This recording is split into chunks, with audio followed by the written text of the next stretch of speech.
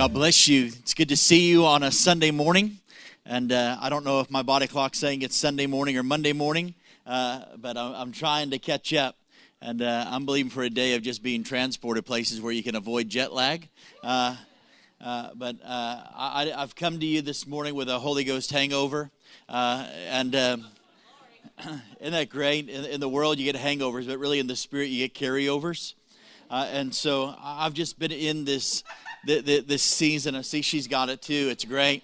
I've just been in this season of just basking in the presence of God. And what you discover is that you can run and not get tired. You can run and you can rest at the same time. And I believe that this is a season of refreshing where the Lord is acclimating us to higher heights and greater glory. How many know we weren't supposed to live from meeting to meeting or Sunday to Sunday? We're supposed to be living faith to faith and glory to glory. And what I believe is that the Lord is just removing the ceiling. He's removing every limitation that we place on Him, every even earthly confinement that's just a part of life. I just saw the Lord just shattering boxes today. And I really believe that we're stepping into a season of time in the Spirit that God is really accelerating us like never before. And I feel like some of you in the room today, God wants to just make up for lost time. And some of you are about to encounter Jesus the Redeemer right now. The Redeemer of the time. Some of you right now, 7 years are being made up in this year. In the last 3 months of this year, you're going to make up for 7 years. Some of you have been like in a 7-year holding pattern. It's exciting. You know, it was funny it wasn't very funny on the way there, but as I was flying to Australia a couple weeks ago, we're flying through the night, and we're supposed to be landing in Melbourne at 7:25 direct from LA. And as we're flying there, we're coming in for what I thought was a landing about 6 o'clock in the morning, and they get on there and say, we've had some unexpected headwinds, and there's some weather in Melbourne, and so as much as we'd like to take you to Melbourne, we're taking you to Sydney first. And when you've been on an airplane for 14 hours, you really don't want a delay. You really don't want, right? And what's happened is the headwinds were just holding us back.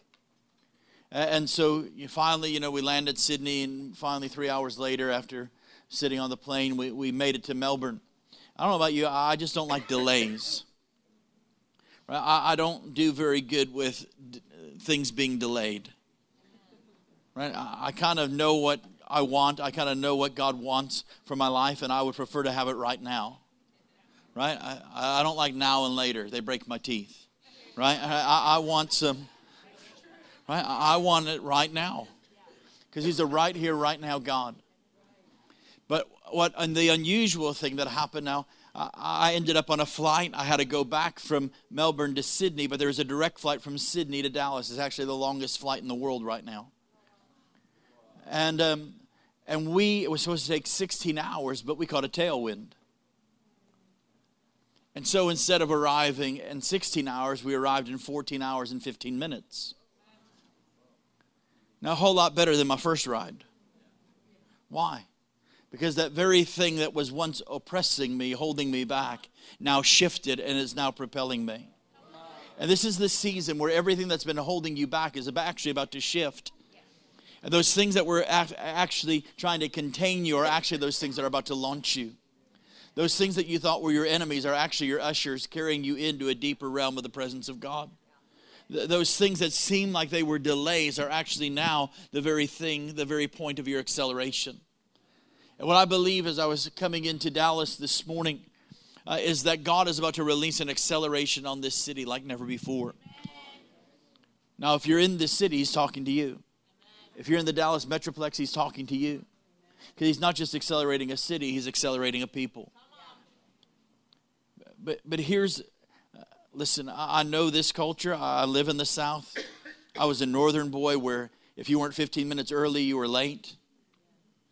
All of a sudden, I moved to the South, and everybody was going slow.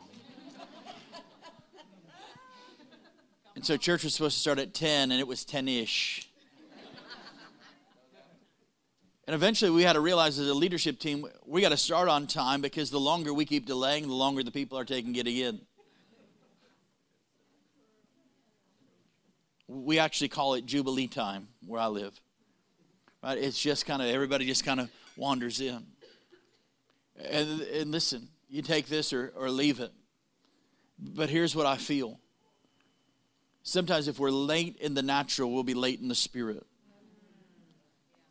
And what I believe is the Lord is saying over you is that timing is everything. Timing is everything. Preparation belongs to me, but timing belongs to the Lord. And what I believe is that there's this acceleration where I believe that we are on a collision course with destiny.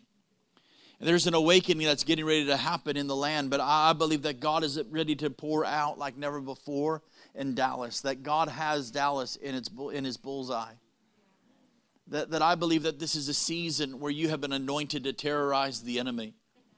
That there is a sound, there is a wind, there's a release that God wants to release out of this region.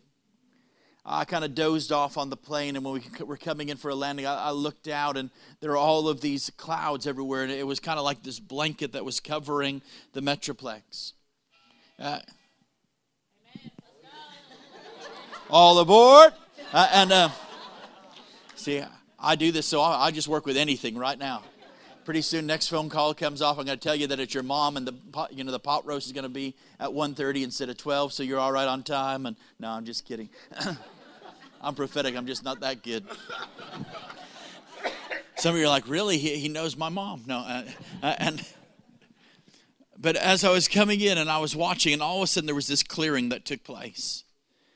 And sometimes when you're up there, you can actually see the jet stream. You can actually see what's happening. You can just tell by the way the clouds are moving.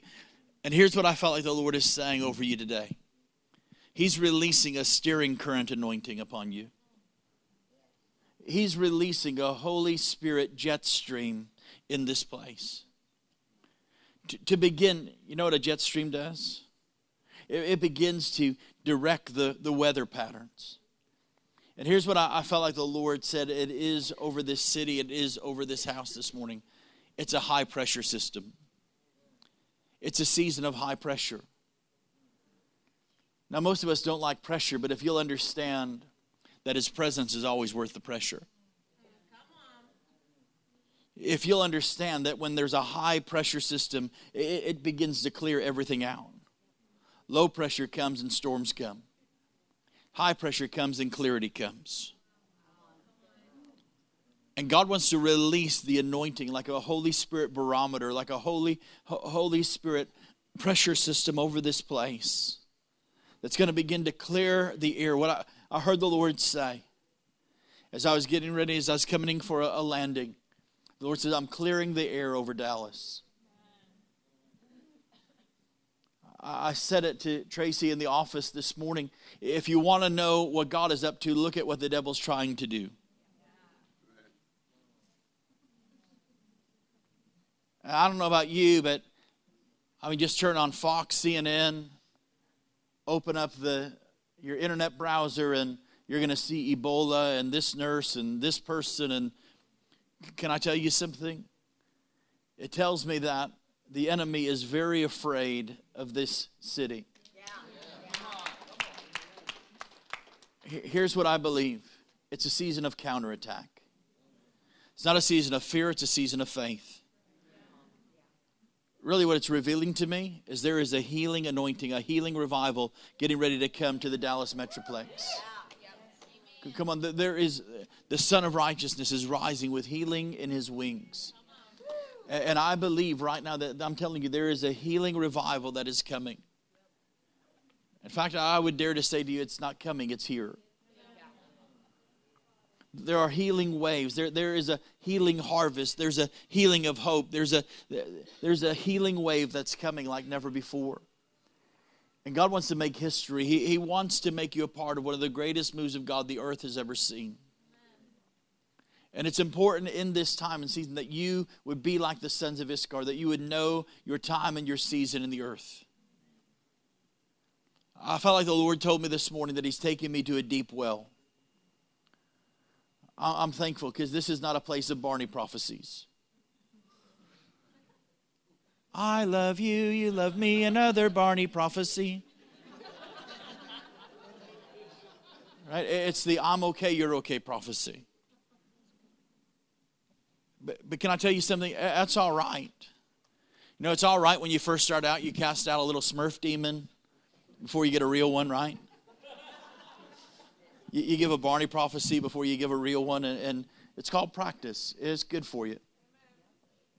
But there comes a place of maturity. And what I feel like God is doing is He's releasing a deep well of maturity in this place. Because there are going to be miracles that God's going to put in your mouth. That's going to begin to change the destiny of cities. It's going to begin to change the destiny of nations like never before. That this region in itself has become a melting pot. I believe that this place is about to just boom like never before. God is releasing the infrastructure for the growth. And here's the Lord spoke to me. As it is in the natural, so it is in the spirit. Highways being built. God is making this place to be a highway of holiness. Come on, I-35 and 20. It's got highways of holiness. Come on. You're going to see a shifting of things. Crime rates decreasing. Graduations increasing. Addictions decreasing. Freedom increasing. Come on, there are waves of it just crashing through, just breaking through like never before. And there's a deep well. I don't know about you, I'd rather drink from a deep well than a wide well any day. Anybody grow up on the farm? You know, a deep well is cold and it's refreshing. And it's clean. A wide well, you might get some other stuff in there. Right? And many of us, listen, it's time to take the floaties off and dive in the well. And really what I believe, it's going to be a season, you're going to have to acclimate to a new level because God's taking you in over your head. Come on, there is a complete submersion. What you thought was right side up is actually becoming upside down. It's a season of shifting. It's a season of alignment. And there is a divine alignment that God is bringing us into for the assignments of God on our life. I believe that God is releasing an awakening in Dallas. Here's what I feel in the 2016 election cycle. Hope is coming out of Texas.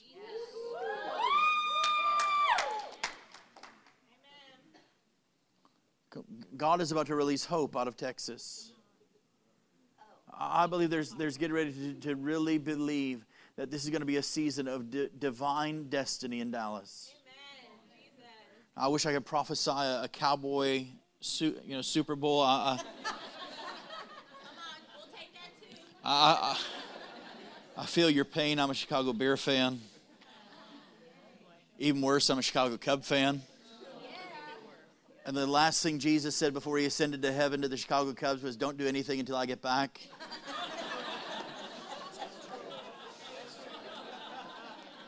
How many know they've been both faithful and obedient to the promise?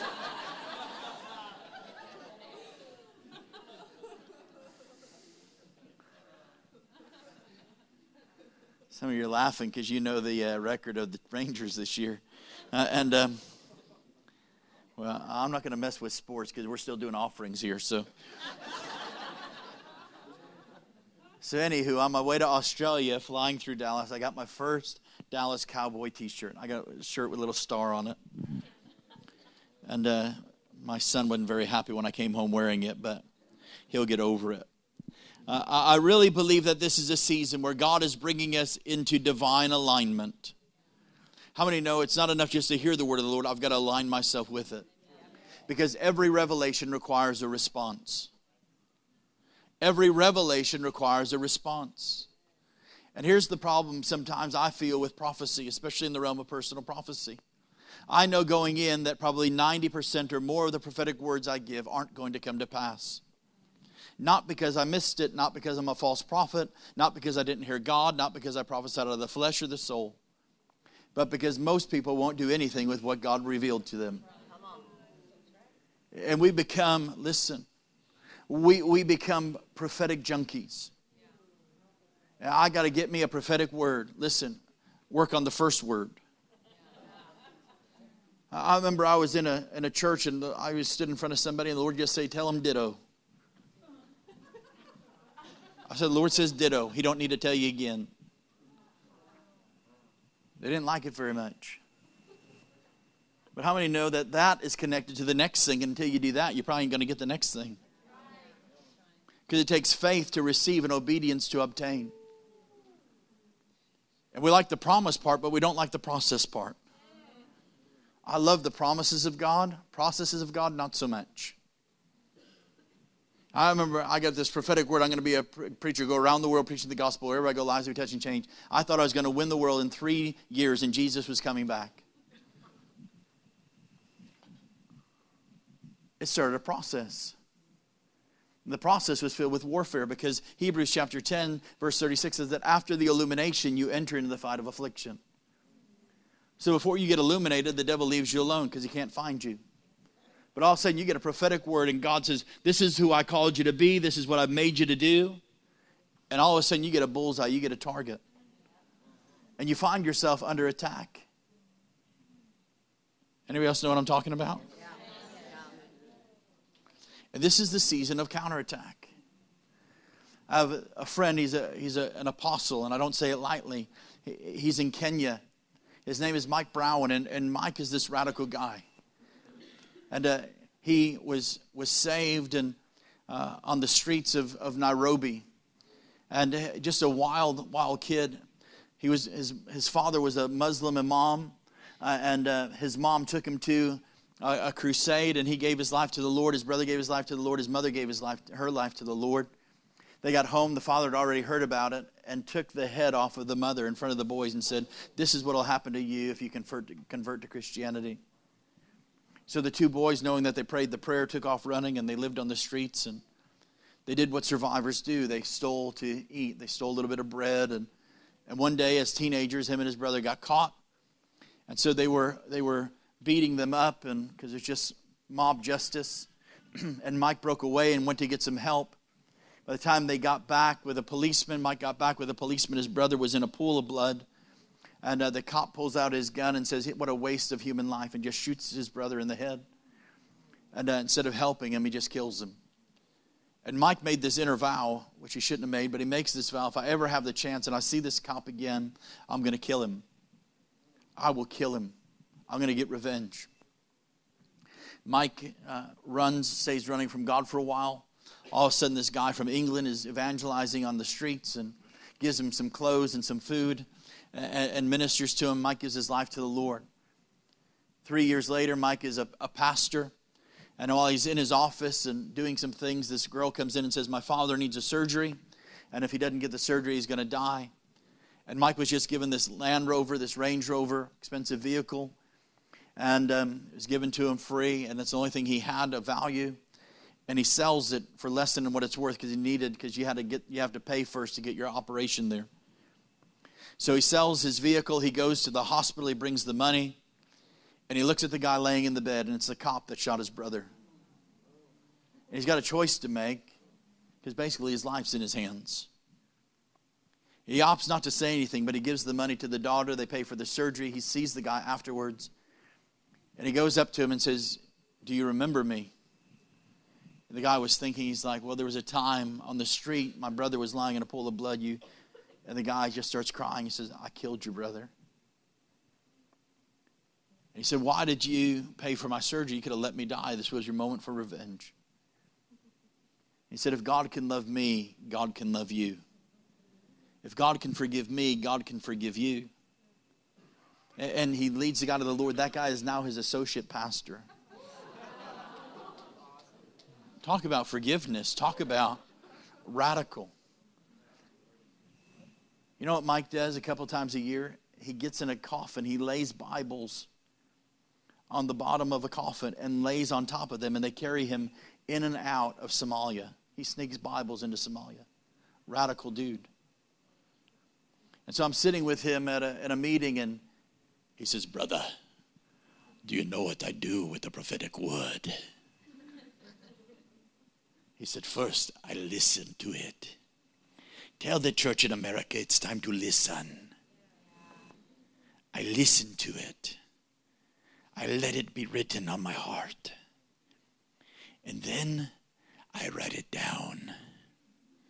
Because when the devil comes at me, the first thing I say is, God said. And when he comes at me again, I say, it is written.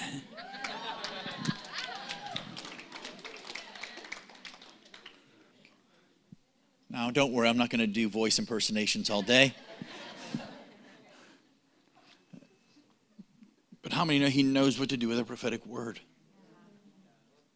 He doesn't just say, que sera, sera, what will ever be, will be, will be. I had this word, I'm going to be a preacher, going to go around the world preaching the gospel. Wherever I go, lives will be touched and changed. God spoke that word to me when I was 6 years old. I didn't know any better back then. I grew up in the much deformed church. The Dutch Reformed Church.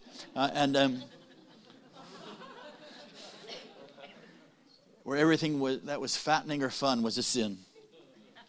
Thank God I've been delivered. Because I like feasting. Fasting, not so much. Right? And I didn't know any better.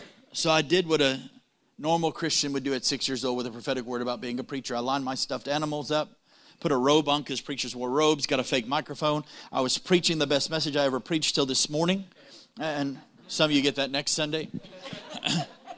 And right about the time Teddy was about to lift his hand and get saved, and G.I. Joe was about to respond to my healing line, get his arm put back on, and Care Bear was about to get delivered from the rainbow thing, and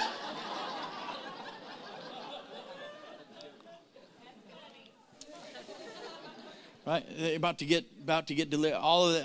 A move of God with stuffed animals. And my mother and grandmother walked in and they said, David, what are you doing? I said, God spoke to me. And their eyes got big as saucers. And they said, who spoke to you? I said, God spoke to me. They didn't get the memo that God was still allowed to speak. Our Trinity was Father, Son, and Holy Scriptures. So they did the right thing. They took me to the pastor and they said, you tell him what you told us. So I said, Pastor, God spoke to me. He turned red. Said, I'm going to be a preacher, go around the world preaching the gospel. He turned purple. Wherever I go, lives will be touched and changed. Smoke started coming out of his ears. His carotid artery was exploding. And he shook this giant print King James 1611 Bible at me and said, boy, get it through your head. God doesn't speak today. He doesn't heal today. And anything you read in this book, I don't know if it ever happened, but it sure is not happening today. And he looked at my mother and he said, Jan, take him to the psychiatrist. Your son's crazy. I had an experience with God. You want to make people mad, have a dream when they don't have one. You want to make people mad, you have an experience with God when they don't have one. And I got robbed of my experience. And my mom did the right thing. She listened to the pastor. Took me to a psychiatrist at Chicago Christian Counseling Center. Sat before a counselor named Grover Davis. How many know that ain't going to end well when your name is Grover?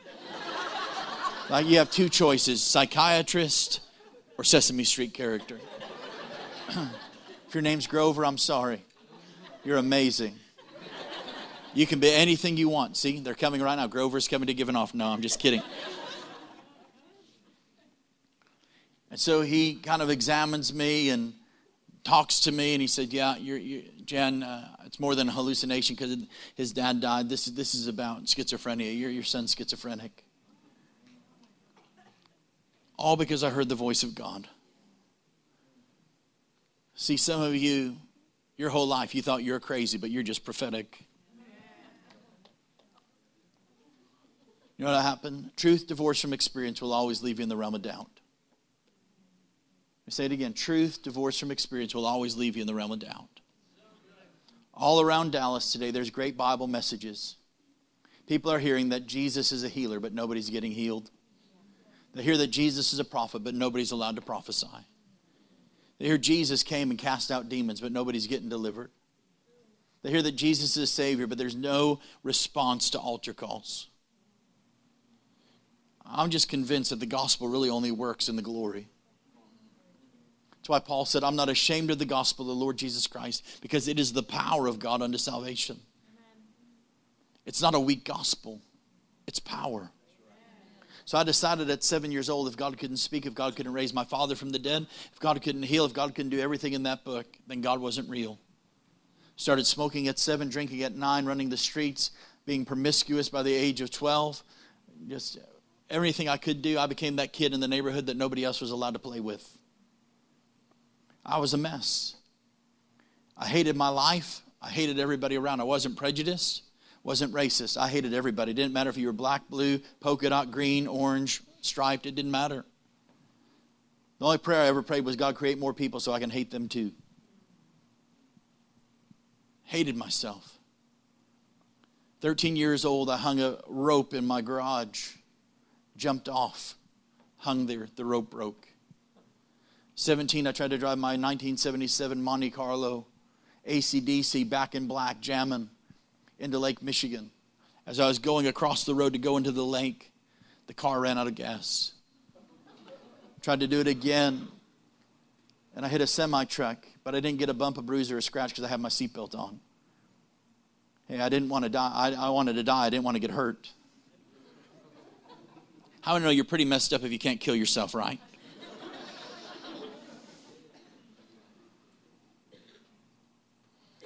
I set one record at Chicago Christian High School. It's the record of in-school suspensions and detentions in a semester. 29. I still hold the record today. I call every year, make sure nobody's getting close, and if they are, I threaten to come back. They say, Wagner, don't come back, we'll kick him out. We don't want anybody touching your record. Graduated with 1.97 grade point average. D is still passing. Hallelujah. Somebody was just saying, thank you, Jesus. Thank you for the D.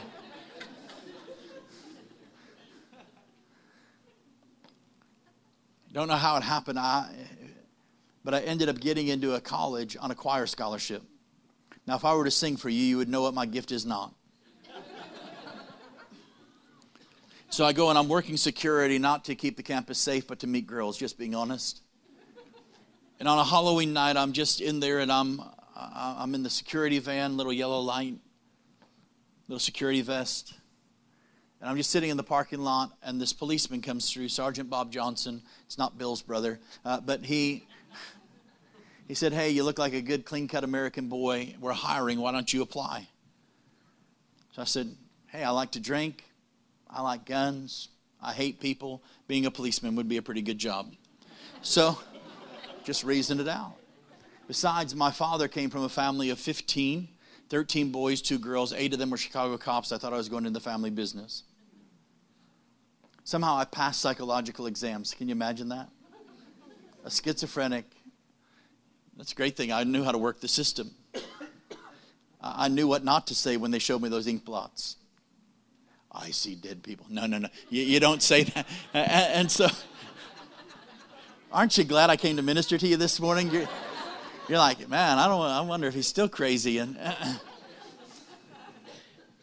right. And so I pass. And for 5 years, I'm doing great. I mean, I'm being decorated. I'm starting programs. But drinking completely consumes my life. And I can't show up in the morning on time because I'm still drunk from the night before. I'm showing up for night shift, arresting people for DUI when I'm probably drunker than they are. Not proud of it. And I've become mean and hateful. I'm the kind of guy that during an interrogation, if you need to get answers, just leave me in there for a few minutes. I don't look like that now, but back then, that's how I was. I ended up getting fired. I had the opportunity to resign or be fired because I violated somebody's civil rights. And I threatened to shoot them in both their elbows and kneecaps, so every time it rained, they'd have to think about me because of the arthritis. Now, you should never do that, especially when they're recording. No, you should just never do that. I thought my life was over, so I took a .38 special, put it in my mouth, pulled the trigger. The hammer hit the bullet, but the bullet didn't come out of the gun. So I just started rapidly pulling the thing, and nothing happened. So I grabbed my Glock 17 9mm. And I put it to my head and I start pulling the trigger and the hammer hits the bullet. You can hear it, but nothing is coming out. Can't even kill myself right, y'all.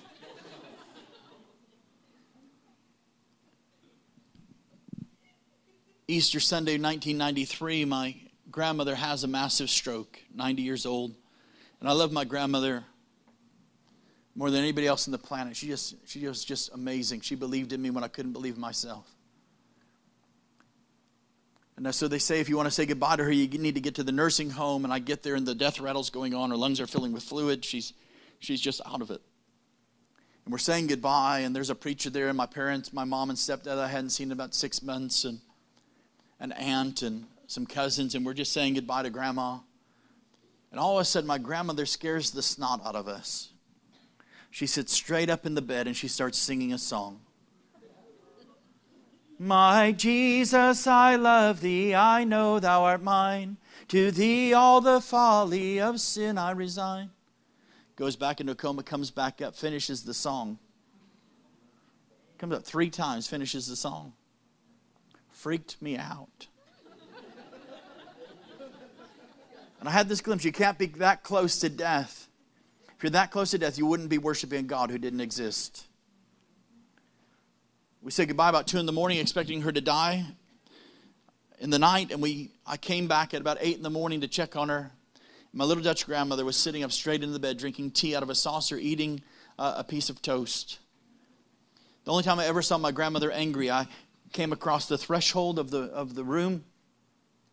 And my grandmother looked at me. She said, David, I know you were here last night. It was my night to go home and be with the Lord. But he kept me alive to tell you this. I'm sorry we didn't believe you when you were 6. We just didn't know any better. But God hasn't changed his mind about you. He's called you to go around the world preaching the gospel. Wherever you go, lives will be touched and changed. And then she said the words that I couldn't understand, that I didn't want to understand. She said, and you'll be the one to win your brother. Now, I hated my brother more than anybody else on the face of the planet. Because my brother was a cocaine addict, and over a $10,000 cocaine debt. They burned our garage down, which caught our house on fire.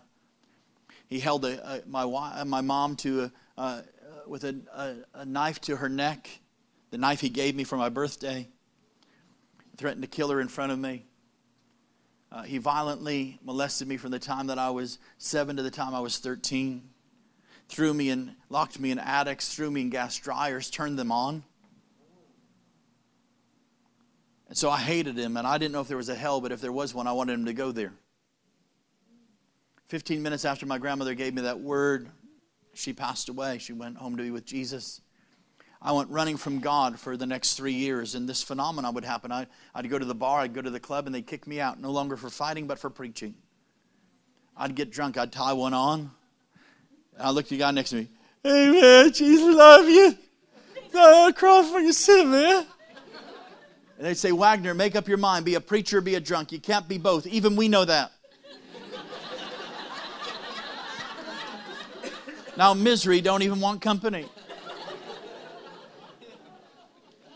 I meet a girl. We're doing everything you shouldn't do before you get married. But there's a problem. She got a crazy Christian mother that believes the whole Bible, every word of it. And you go to her house and she said, I love you and I'm praying for you. I'm like, don't love me, don't pray for me. Pray for you. I'm your worst nightmare. And the unthinkable thing happens. The girl gets saved. She gives her life to the Lord. I thought I could win her back to the dark side. I thought I was like Darth Vader. Come back to the dark side. I thought, man, she can't resist all this humble and handsome. Right? It's just a little Jesus kick. It's just a little thing right now. All of a sudden, she gives me an ultimatum. Oh, no, she didn't. Oh, yes, she did. You want to stay with me, you got to come to church. But she was going to one of those churches. I said, I'll go, but under 2 conditions. Number 1, if anybody rolls in the aisles like you holy rollers do, I'm out of there. And number 2, if anybody speaks in tongues, I'm gone. I don't believe in anything, but I know that's not for today. She said, just go and relax. I sit in the back row, guest preacher. How many of you got to watch out for guest preachers? I'll be here all week. No, I'm just kidding. The guy's a missionary to Spain, And he's demonstrating how he draws kids in the squares of Madrid, so he preaches to them. Can you imagine the guy's preaching on a stinking unicycle? Holy roller.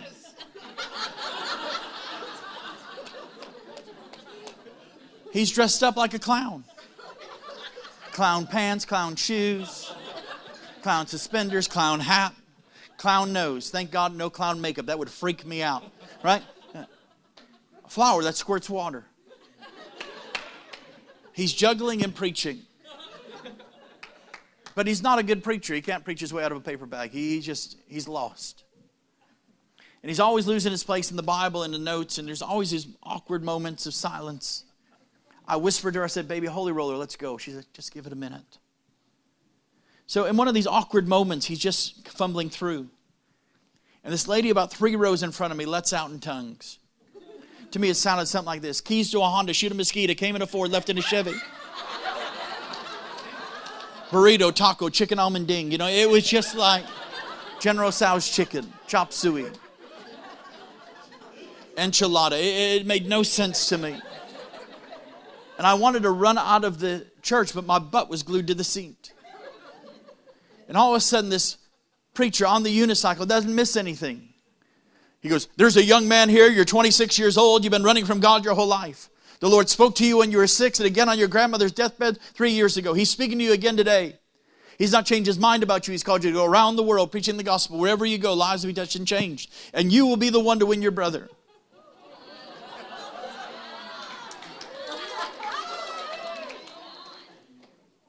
But every revelation requires a response. And I just thought he was cuckoo for Cocoa Puffs. I just wept and wept and wept, but I didn't respond. Relationship broke up. I thought my life was over. January 17, 1997, I took 250 prescription pills, a bottle of gin, 12-pack of beer, and I laid down to die, or so I thought. Nobody knows how it happened, but I ended up in a little church in Sheboygan, Wisconsin. If you ever get the chance, don't go there. No, I'm just kidding. Oh, Lord help her. Jesus, heal her right now. Please don't tell me you're a Packer fan. Jesus. Bear, all right. Oh, you just redeemed all of Wisconsin for me. Best part of Wisconsin for me was I got out. No, I'm just kidding. I met Jesus there.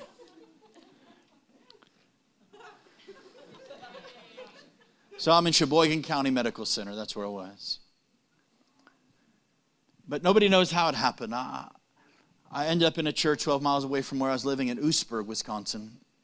And you really should want to go there. There's nothing there. And so I'm 12 miles away in Bethany Reformed Church.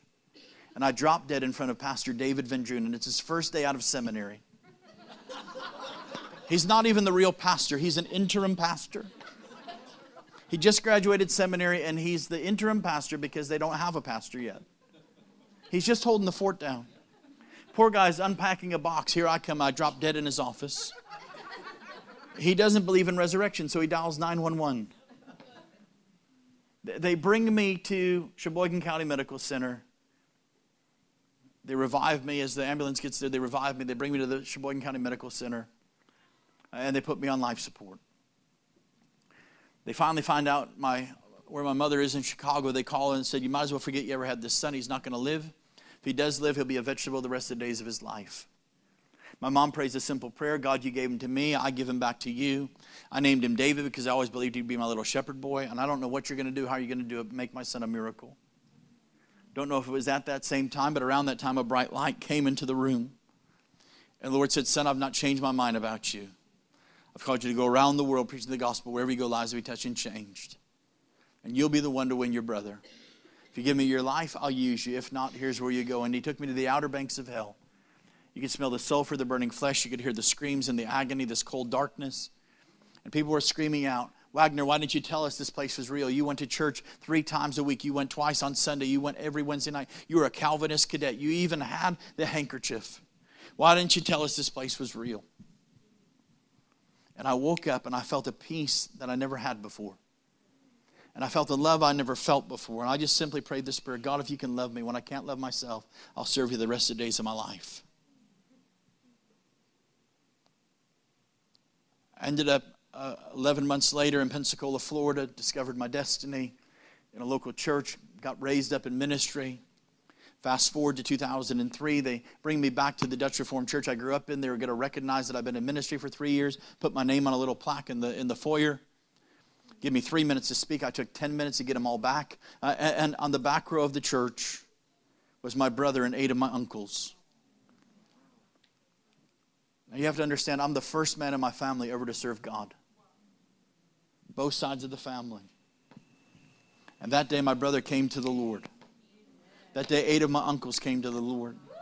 Today every male in my family is serving God.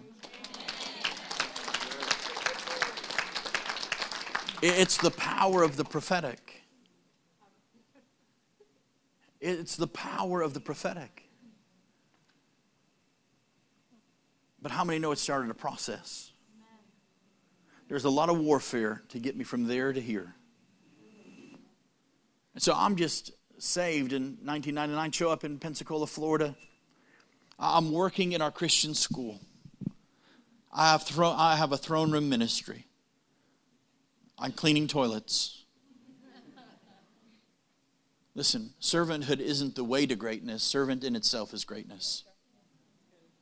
When you serve out of worship, I'll tell you, some of the greatest experience I had with God were cleaning toilets.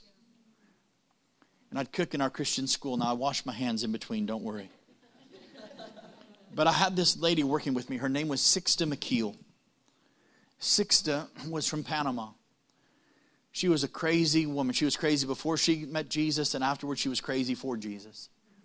She had this scar where she was cut from here to here with a knife in knife fights. And she said, she would tell me, I was a mean, mean woman. I was in witchcraft. She couldn't say witchcraft, so it came out witchcraft.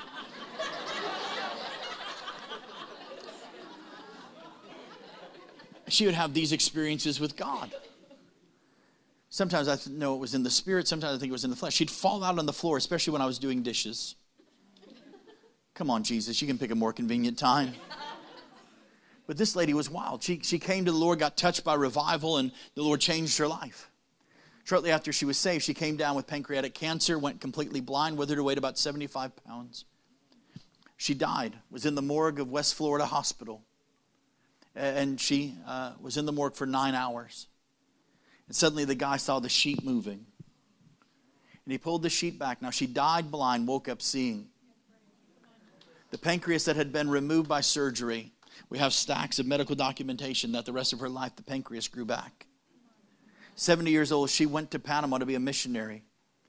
As she was there for her first week being a missionary, she wanted to go to the place that even the policemen wouldn't go, San Miguelito.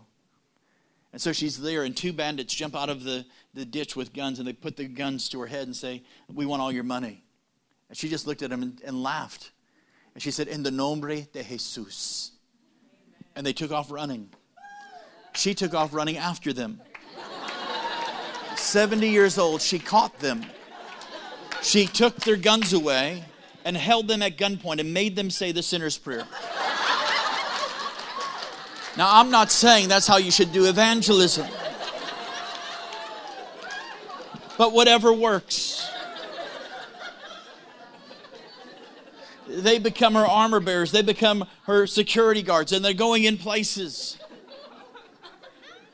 So, how many know when you've been dead, you don't fear death? Listen, I've been dead 3 times in my life. 4 years ago, I died of malaria and typhoid fever. That was after a plane crash. I don't fear death. I don't fear getting out. I really don't have any fears anymore. My 2 greatest fears in life have been fear of rejection and fear of public speaking. And guess what God puts me in front of every day? Hilarious, isn't it? So here's the thing. I liked America. I liked Pensacola. So although I had this word, you're going to go around the world preaching the gospel, I didn't ever plan on leaving. I liked my blessed assurance at 5910 North W Street, Jubilee International Ministry Center, Pensacola, Florida, 32505. I just loved it there. And Sixta, every day, she would hound me. She was a prophecy hound. I think she was a hound from heaven. And every day she'd go, when are you going to go to my country? I said, I'm never going to your country. Oh, I asked the Lord, he said yes.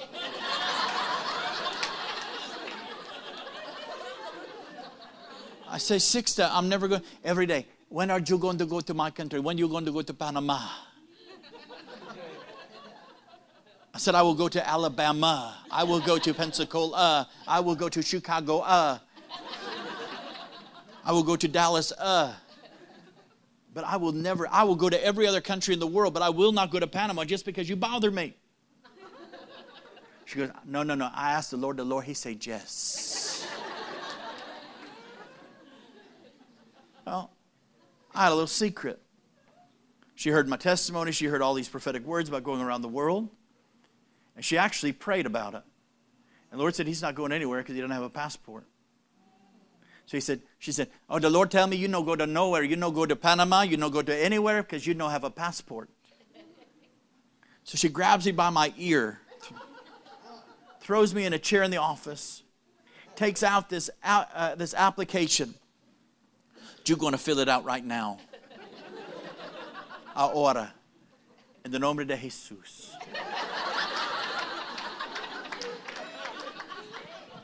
So I start thinking, I'm filling it in. I'm like, I'll just make some mistakes. It'll get rejected. So I'm about to make my first mistake. And she goes, oh yeah, I asked the Lord. And the Lord, he say, you're going to make a mistake. And if you do, you're going to do it again. And she has this whole stack of applications. Hounds of heaven. She grabs me by my ear and she throws me in her minivan. Takes me to CVS Pharmacy, makes me get the passport photo. I asked the Lord said, do it yourself, so you come in with me. Takes me to the post office. Pays expedited shipping, expedited fees. And I get my passport back on February 20th, 2002. February 22nd, 2002, I was in Panama for the first time. I've been there 45 times. I've prophesied to the presidents, 3 presidents of Panama. Seen healing after healing there. I've been in 58 nations in the last 12 years. Because a crazy Holy Ghost-filled woman heard God.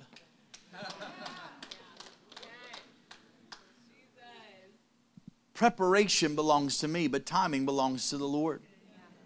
And some of you, you're still stuck in your old prophecy because you haven't taken steps to step into it. Your promise is a process. And here's what I found out about God. I'm not patient, but He is.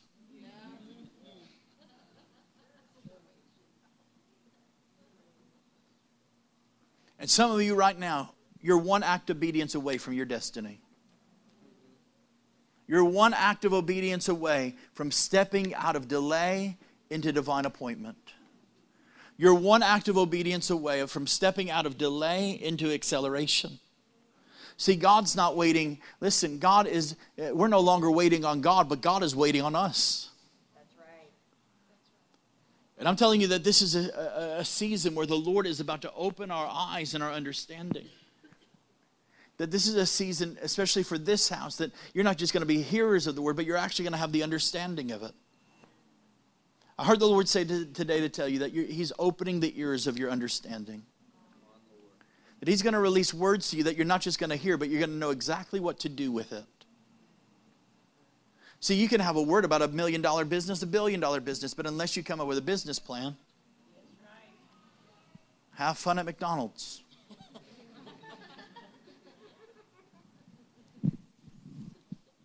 Well, God said, but have you done what God said? Hebrews 10 says, after you've done the will of God, you receive the promise. What's the will of God?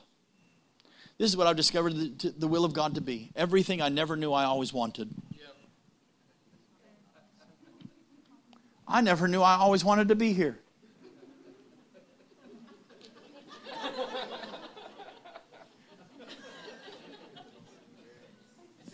In fact, poor Anne Marie, she had to send me 153 emails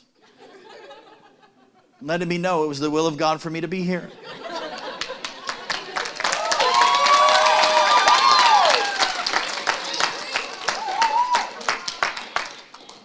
One letter, she said, I'm going to keep on coming. I'm the persistent widow in Luke chapter 8. I better respond. She's going to drive to Pensacola and find me.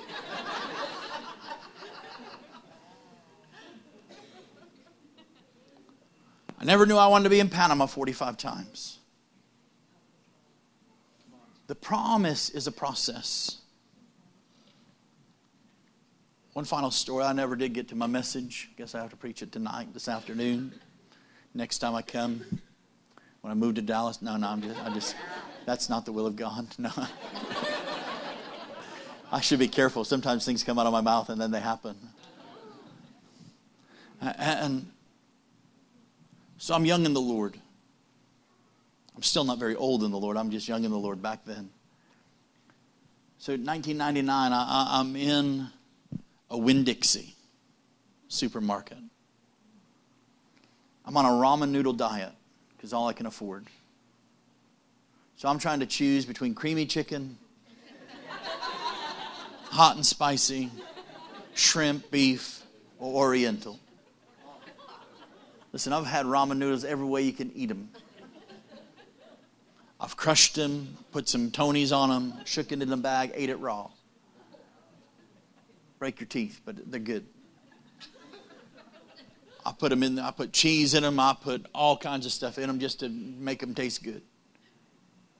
And so I'm trying to figure out what's going on. And this little raging Cajun, 4'10", bald-headed, missing a front tooth, from the bayous of Louisiana, visiting Pensacola. Guy comes up to me, looking at the ramen noodles. He goes, "Hey, boy." Swamp People live. "Hey, boy, what God call you to do?"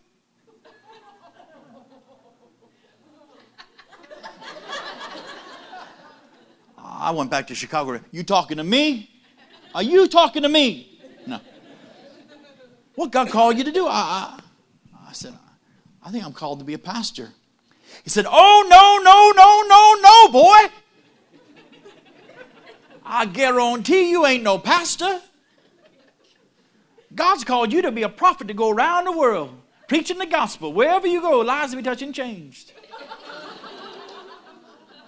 Then he gave me that Holy Ghost stare. Started speaking in tongue in Winn-Dixie. He said, "Oh yeah, boy, you're going to raise the dead." Freaked me out.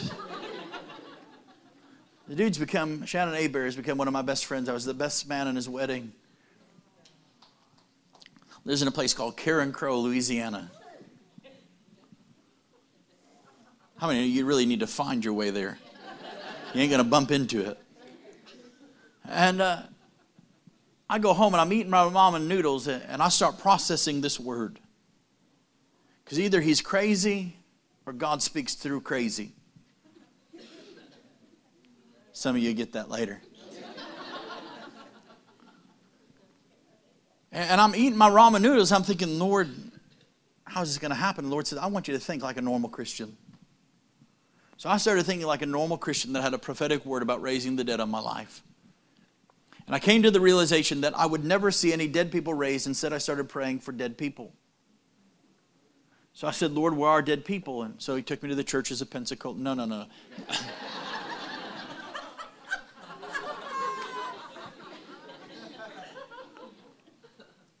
So I started reading the obituaries.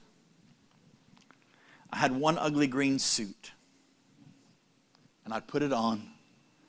And I'd go to the funeral homes of Pensacola. I'd go through the receiving lines. "So sorry for your loss. Jimmy was a great man. I'm going to miss him. He's just a big old teddy bear. Tough on the outside, soft on the inside. So sorry for your loss. Jimmy." Can you hear me? If you can hear me, Jimmy, squeeze my finger. Don't pull my finger, Jimmy. Squeeze it. Jimmy, can you hear me? In the name of Jesus, call your spirit back in your body. You'll live and not die. You'll prophesy. You'll declare the word of the Lord. Come up. Wink at me, Jimmy. Do something.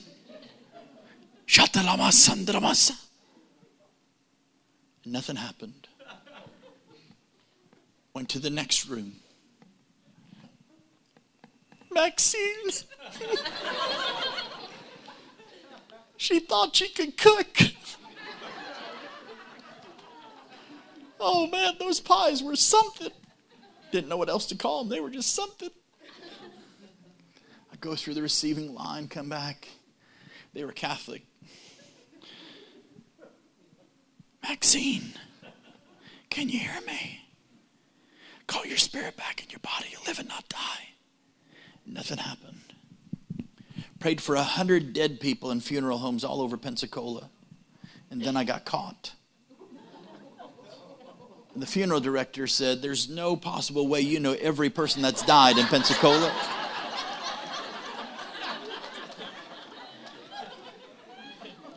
Got banned from funeral homes. A restraining order. Unless you're in a casket, can't come in.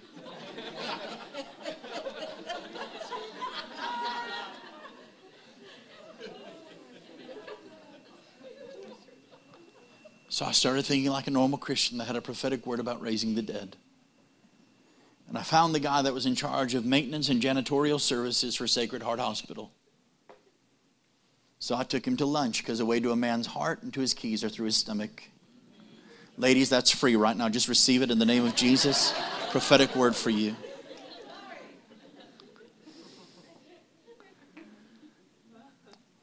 And I go and I...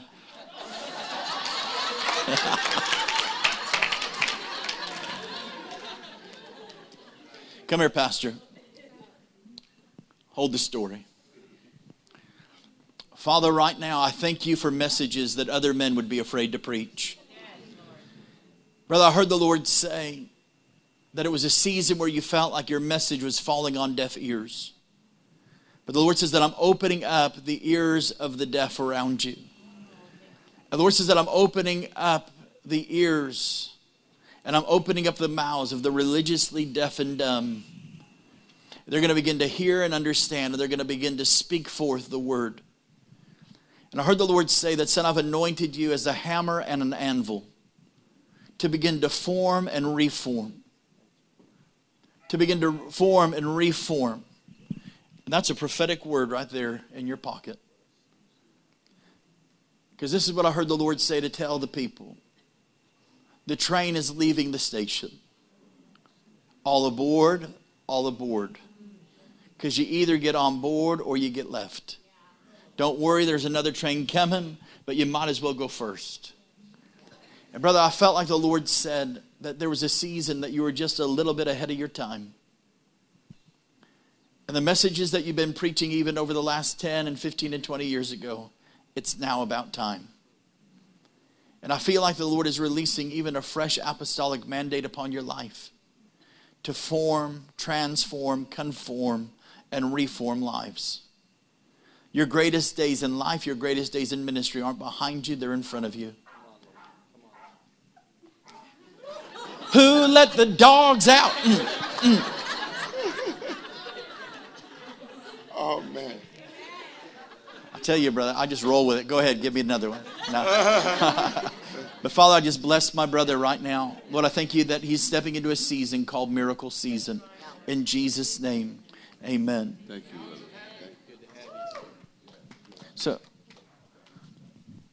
So I take the guy to lunch. He thought I was going to lose my place. So I take the guy to lunch. I said, you have keys, get you in everywhere? He said, yeah, everywhere. I said, even the morgue? He said, are you some kind of freak? I said, no, I just got a word about raising the dead. And what's the worst can happen? Your doctors killed him. My God might raise him. And so he lets me into the morgue, but he says, if you get caught, you don't know me. I prayed for 100 dead people in the morgues of Pensacola. And then I got caught. Banned from Sacred Heart Hospital. That's why I got 5 kids. The only way to get in was my wife had to go into labor and delivery. People said, did you get disappointed? I said, no, I just got more and more determined. It wasn't a matter of if, it was just a matter of when. Fast forward at 2007. I'm going with a group of people from a place called Odenville, Alabama. Middle of nowhere. Not even a traffic light. It's this little Methodist church that got Spirit-filled. And they invited me to go with them. I met up with them in Amsterdam because I had been ministering in the New York area. And so I meet up with the team and I'm just exhausted. I'm tired. I just want to sleep on the plane. I'm on the plane and this little girl, Christy, comes up to me and taps me on the shoulder. She's 18 years old. Radically saved in high school. Saves up for 2 years to go on a missions trip. She has radical, annoying faith. You know people like that? Just believe God for everything. She comes up to me. Brother Dave. Brother Dave. Sister Christy. What do you believe in God to do on this trip? I answered like a Pentecostal preacher. Well, I'm believing for souls to be saved, lives to be changed, glory to God, the sick to be healed, the bound to be delivered. I just thought she'd go away. No, really, Brother Dave. What you believing to see on this trip? I said, Christy, the back of my eyelids. She said, you know what I'm believing to see? I said, nope, but I bet you're going to tell me. She said, I'm believing to see what has never been seen before. And something leaped on the inside of me, and I knew that she was about to see it. We landed there, didn't even get a shower. Brought us out to a cow pasture, 40,000 people hanging out of trees to watch. We're there. Christy, blonde hair, blue eyes, does what we told her not to do, jumps off the platform, runs into the sea of people.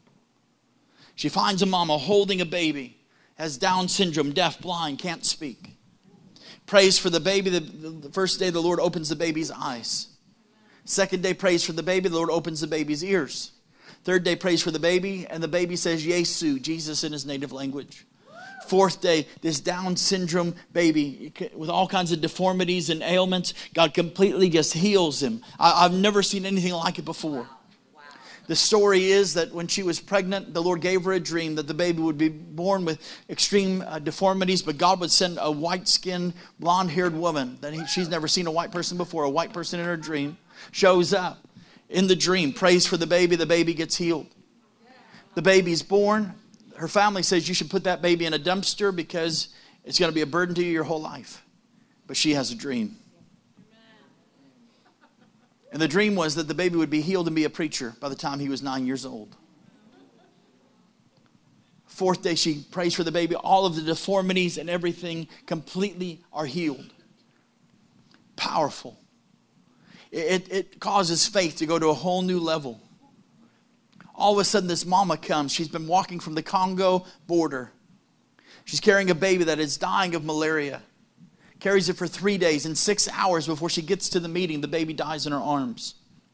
Rigor mortis sets in. The flesh begins to rot in the hot Africa sun. Buzzards, vultures swirling around. Can imagine the stench. And she has to make up her mind. Do I go home and have a funeral? Do I bury the baby right here? Or do I keep on coming? And she chose to keep on coming.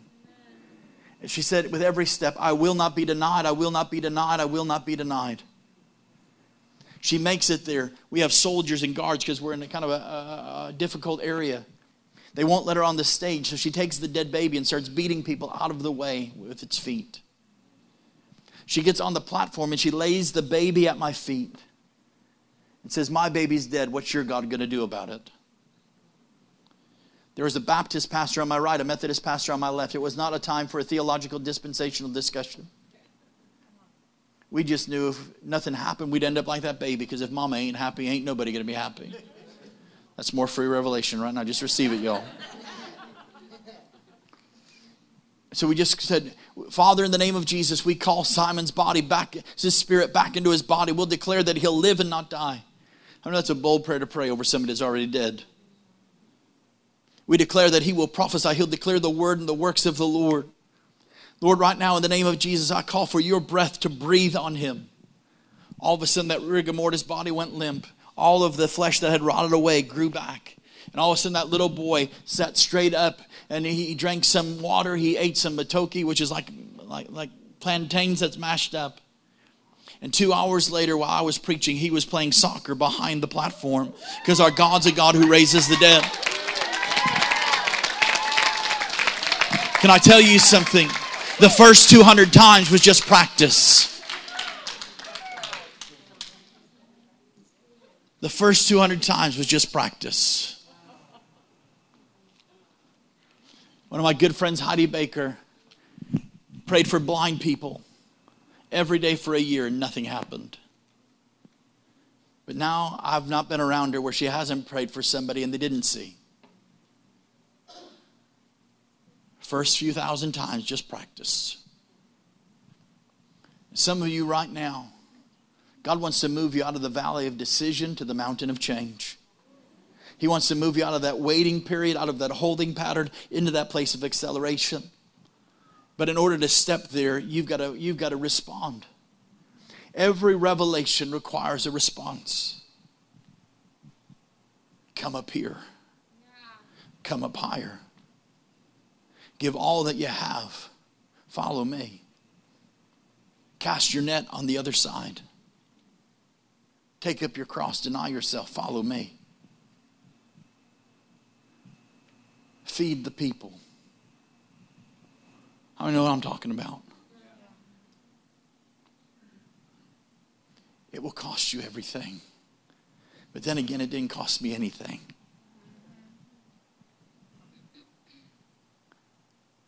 Jesus is determined that you have everything he paid for at the cross. He's determined that your destiny would manifest and come to pass. When I just stopped by here this morning to tell you that you're about to step into the place of fulfillment and completion. You're stepping into a new era. You're stepping into a new place, into a new time with God. There is a divine synergy happening in the Spirit. There's a synchronization of your heart and his heart, your timing and his timing. I don't fully understand it, but I feel like this is a word for you right now. It's a Galatians 4:4 season. When the fullness of time had come, God sent forth his Son. When the fullness of time has come, God has sent forth his sons and his daughters. I'm here to tell you right now that it's time that God is getting ready to put faith into action. Prophetic words into motion.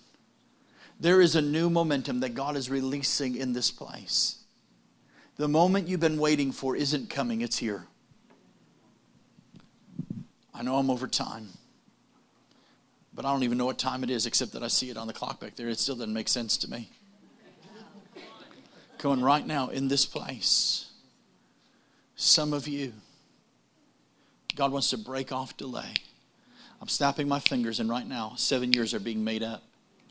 I'm snapping my fingers right now and some of you are catching up 7 years time, 3 years time. Some of you right now, you've been in that 7-year process. God is breaking old cycles. God is breaking old cycles. He's breaking old cycles and releasing new ones. This is the season of Selah in this church. Not just think about it, ponder it. But Selah, it means this, to be continued. Where man puts a period, God puts a comma. It looks one way, but God. Right now, some of you, God's about to breathe on your business. Some of you right now, God is about to cause you to open up the window. He's about to open up the windows of heaven. Isn't it interesting that he opens up the windows of heaven to pour out a blessing? Wouldn't it be easier to do that through a door? How many know you don't walk through a window, you look through a window? And God is getting ready to release divine glimpses into the window of heaven to get a God idea. Come on, right now, there's an anointing of inventions in this house. There's an anointing of God ideas in this house. Come on, there is an anointing right now coming on you where God wants to create opportunity for you. Your miracles in your mouth, your steering current, your season of getting ready to just release that jet stream of God over your life. Young lady in the blue on the end, I just want you to lift your hands right now. There's an anointing coming upon you. When you came up, running up there earlier, I heard the Lord say, many stamps in the passport. And I heard the scripture out of Isaiah 52, blessed are the feet of those who stand upon the mountains that declare to Zion that our God reigns. And I felt like the Lord said that this is your season of proclamation. It's your season of proclamation. Proclamation and origination. You're a Holy Spirit original. And I felt like the Lord said that you've been in the season of development. Kind of before there was digital cameras, we put everything on film. And you took the snapshot and it went on to something called the negative. And the negative had to go to the dark room to get developed. But when it came out of the dark room, you could see what was captured. And I feel like this is going to be a season of snapshots in the glory of God for you. And I'm just telling you right now that faith is rising in you. That thing about raising the dead, that thing about I want to see what has never been seen before is rising on the inside of you. And I'm just telling you right now, I saw you in a sea of black faces. And God's gonna really begin to break your heart and write nations on your heart. I don't think you're going to have to go to live there, but I think you're going to go there and come back. Here's what I heard the Lord said He's going to give you: glory stories. Glory stories. Some people in this room, you've been in the cycle of start, stop, start, stop, start, stop, start, stop. And God wants to release the anointing of the finisher in this room. He's the author and the finisher of our faith. Some of you, there's somebody in this room right now, you've got 3 projects started. Spiral notebooks started. And you got them tucked away underneath the bed. And God wants you to take them out and finish them. 3 projects started. Right now, He's about to breathe on them again. The ideas of heaven are flowing. I shared my testimony this morning because the Lord spoke to me on my way here. There's a number of people in this room that have been struggling with the spirit of suicide. It's like this thing has been hounding you. As great as the promises are, as great as the prophecies are, there's this place on the inside of you that feels hopeless, that feels like somehow the world is a better place without you. I'm not saying you have a plan, but I'm saying that the enemy's been on your shoulder, on your case, whispering to you. And God is breaking off the spirit of fear and death off of Dallas today. Come on, I've come to cancel the assignment of hell and to release the assignment and the angels of heaven. And I'm here to tell you right now, I don't care what it is, if it's Ebola, if it's addiction, if it's torment, if it's suicide, God's breaking it off today, right now, in the name of Jesus. I feel strong. I know there's not a lot of us here, but the Lord spoke to me about 8 people right now struggling with the spirit of suicide. Honey, there's nothing wrong with you. It's not you, and it's not in you. It's just on you. And the Lord's about to silence the mouth of the enemy. He's about to zip the lip of the enemy. And right now in this place, There's no shame. There's no condemnation. I know that this is a very personal, private thing. But there is an anointing on my life to break things off and break things through, because what God does for you, He anoints you to do for others. And all I can tell you is that 17 years ago, God broke suicide and depression off me. I've never had another depressed day. It's honest truth. I've had some difficult days. I've had some days where I lost people that I love dearly, and I was a little sad. But joy always comes in the morning. I'm just here to tell you right now that from that moment on, I hadn't heard any other voice but the voice of God. And today, God wants to silence that suicidal thing. He wants to break that thing off. And if you'll be honest today, listen, there's no shame, there's no condemnation, there's no judgment. But I know when I hear God. And I would rather step out and be free than to stay paralyzed under it. And right now, if I'm talking to you, listen, I just shared deep, dark secrets of my life. I've basically done this morning everything they tell you not to do in Bible college. Because transparency brings healing. Come on, God's releasing vulnerable preachers who their only reputation is God's reputation.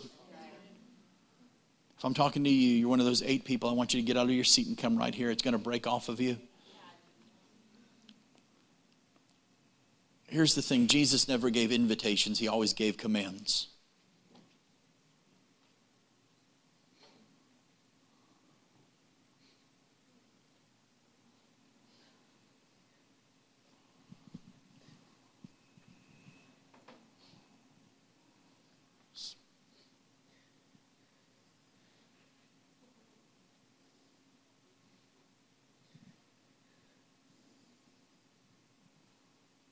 Today, this thing's going to leave you and never, ever, ever, ever, ever, ever, ever come back. I'm glad that I'm here for Sunday morning and leaders this afternoon and Sunday night. But this is why I came to Dallas. Everything else for me today is bonus. You're the reason I'm here.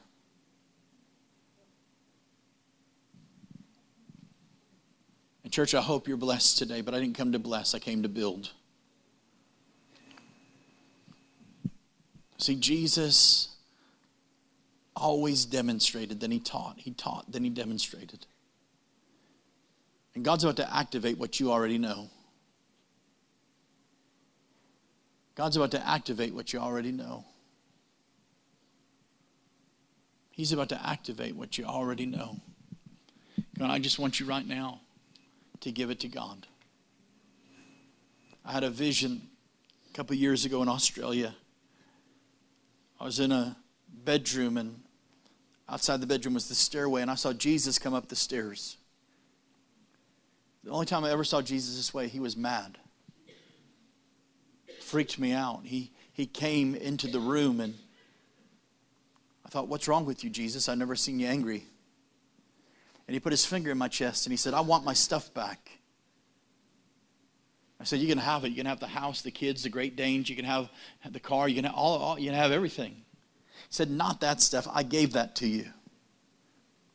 But there's stuff that you're carrying that you think you have ownership of, but you don't own that. I own that because I paid for it at the cross. That pain in your back, it belongs to me. It don't belong to you. That anxiety thing that you carry, that fear of man it doesn't belong to you. It belongs to me. I paid for it at the cross. And I feel the divine determination of heaven in this room right now. That He wants everything that He paid for at the cross. See, depression doesn't belong to you. It belongs to Him. He took the crown of thorns for it. He conquered death, hell, and the grave so you didn't have to. And right now I'm just telling you, I don't care circumstantial, chemical, situational, spiritual. Today, it's leaving. Come on, you're the reason the church exists. I'm tired of the church shooting its wounded. Today you're not being shot at, you're being celebrated. Come on, this is a place where you won't be tolerated, you'll be celebrated. It's family. I just want you to lift your hands right now and just give it to him. Just give it to him. Jesus, right now.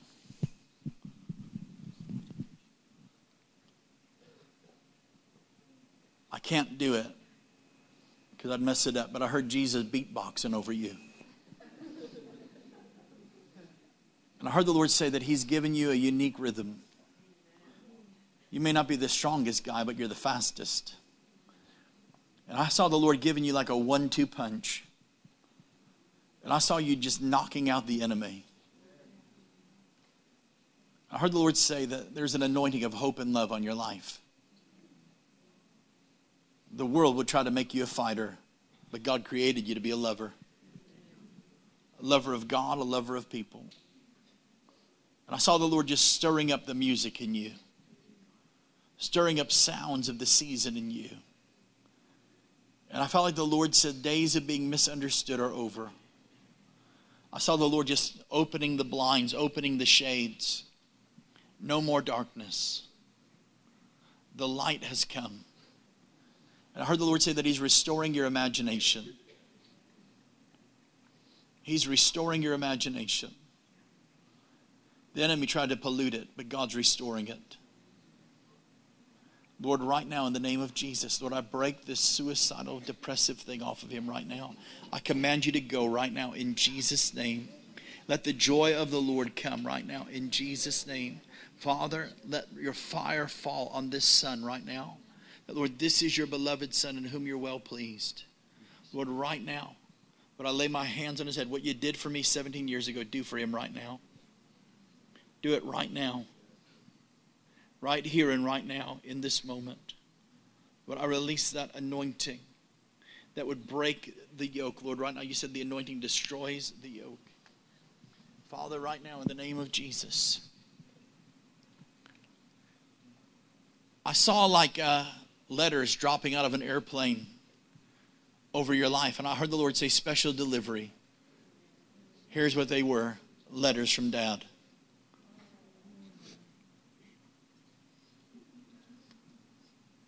Everyone was signed, I love you, son. I love you, son. I love you, son. This is my beloved son in whom I am well pleased. I love you, son. Nothing you can do to make me love you any more. There's nothing you can do to make me love you any less. I love you, son. Today I'm settling the issue. He loves me, he loves me, he loves me. And I saw the Lord healing the Father's heart in you. No more death by disappointment. Lord, right now in the name of Jesus, Lord, I thank you for a new day, for a new era.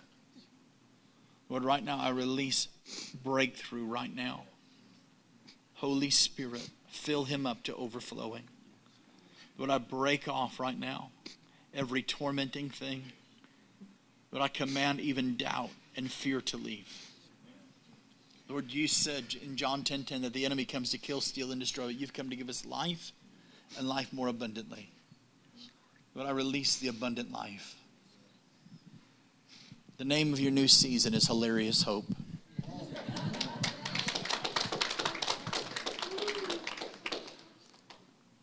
I heard Jesus going Stevie Wonder over you.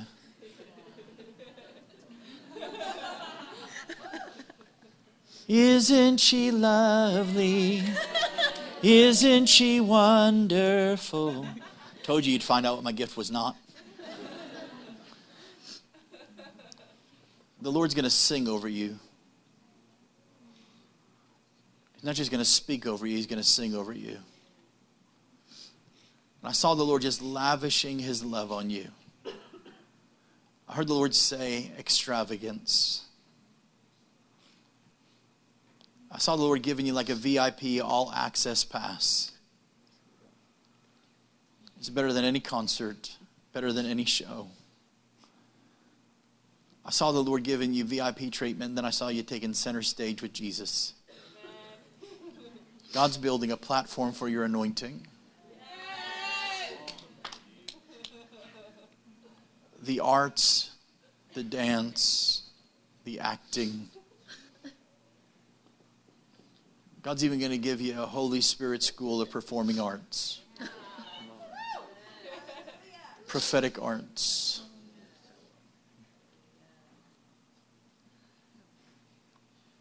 The writer's block is coming to an end.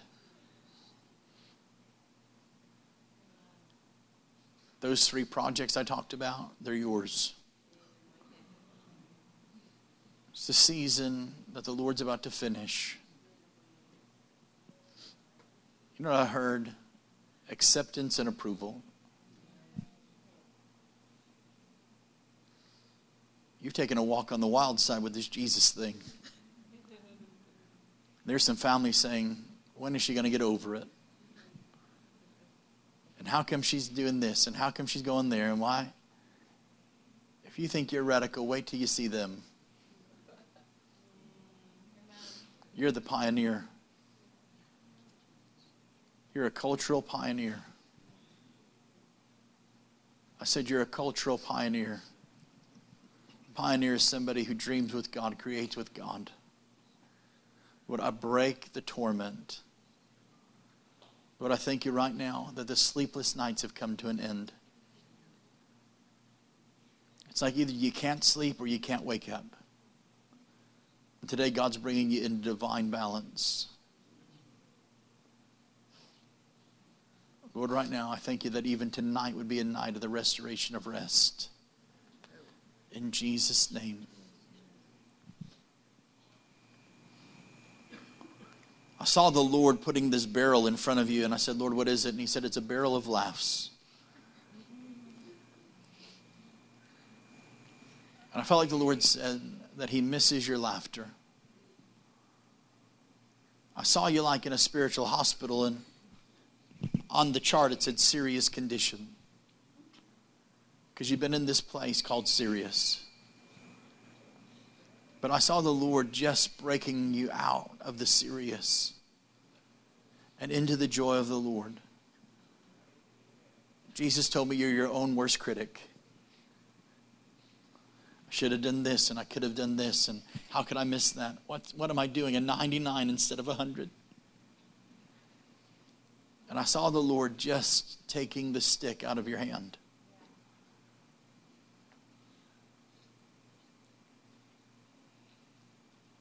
I heard the Lord say to tell you that he's so proud of you because you made a stand. And I saw the Lord putting rings on your finger.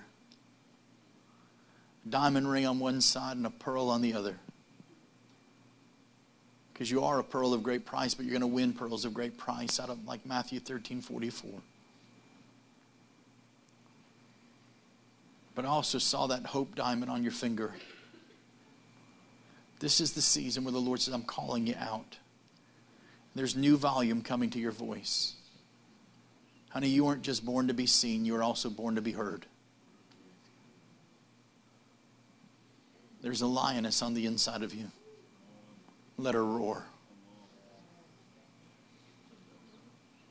The Lord's waking you up inside right now because you're going to be an awakener for your generation. There are scholarships being prepared for you in advance. Not partial, full ride. Amen. And you'll test all right and your grades will be good. But here's why you're getting in. You're getting the 512 plan. Psalm 512. The favor of the Lord is upon me and surrounds me like a shield. Lord, I thank you right now, Lord, for radical favor. And Lord, whatever this thing is, Lord, today I command it to leave right now in Jesus' name. Lord, turn every nightmare into a dream. No more interruptions. No more interruptions. No more sleep interruptions. No more thought interruptions. I heard the words of the song, "Dance with me, O lover of my soul." I saw you dancing with the Lord. Your feet on his feet. When he moved, you moved. Lord, I thank you right now for just pouring into her. In Jesus' name. Father, I thank you right now for this son. I saw the Lord putting keys in your hands, and the Lord says they're wisdom keys. 7 keys.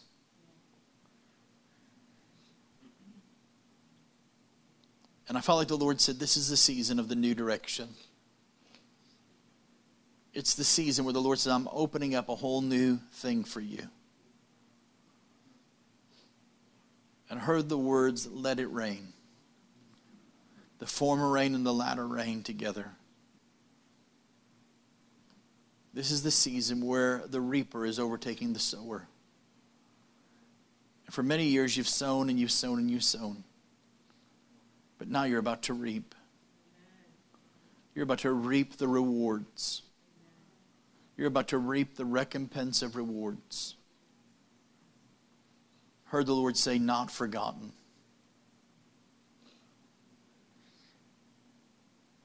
Second Peter around chapter 3. Peter says that I've come by way of remembrance to stir you up by way of reminder. I've come to remind you of the things you've forgotten. The promises that you've forgotten. And I just felt like the Lord is about to give you like extra RAM of memory. Holy Spirit memory banks. Miracle memories. Lord, I thank you right now that, Lord, he's trading things today.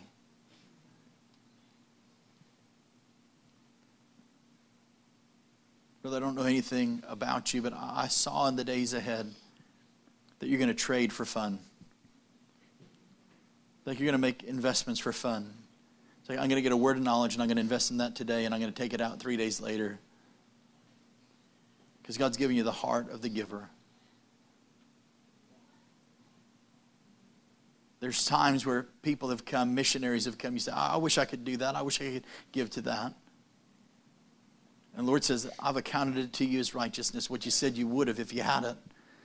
I went ahead and just advanced it into your heavenly account.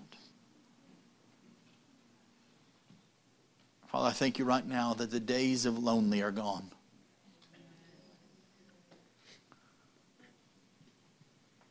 You're not an island, sir. There's a nation in you. Your whole Christian walk, you've been looking for your tribe. And God's brought you and connected you to this place because it has your DNA.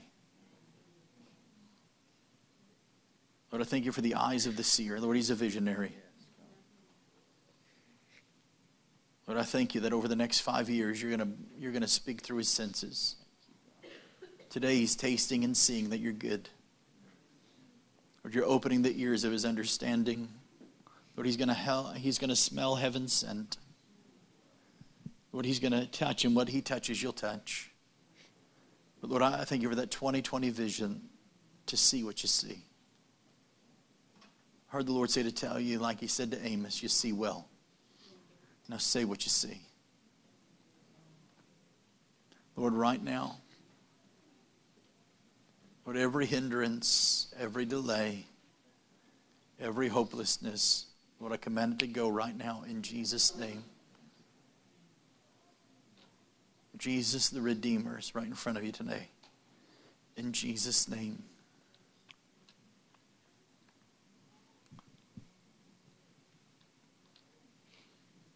Jesus is going 80s on me, but I heard him singing, "You are so beautiful to me." I saw the Lord just putting these, wasn't just a dozen roses, it was dozens of roses in your hands. I saw Psalm 8 verse 2. It says you were created just a little bit lower than the angels, and God has crowned you with glory and with honor. There's a crown of glory and a crown of honor upon your head right now.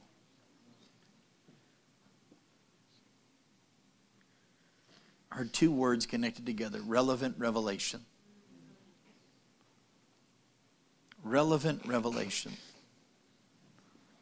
There's been this cry on the inside of me, in the inside of you, that's simply this: God, there must be more than this. Your whole life, you've helped everybody make their dream come true. I heard the Lord say to tell you, it's your time and your turn.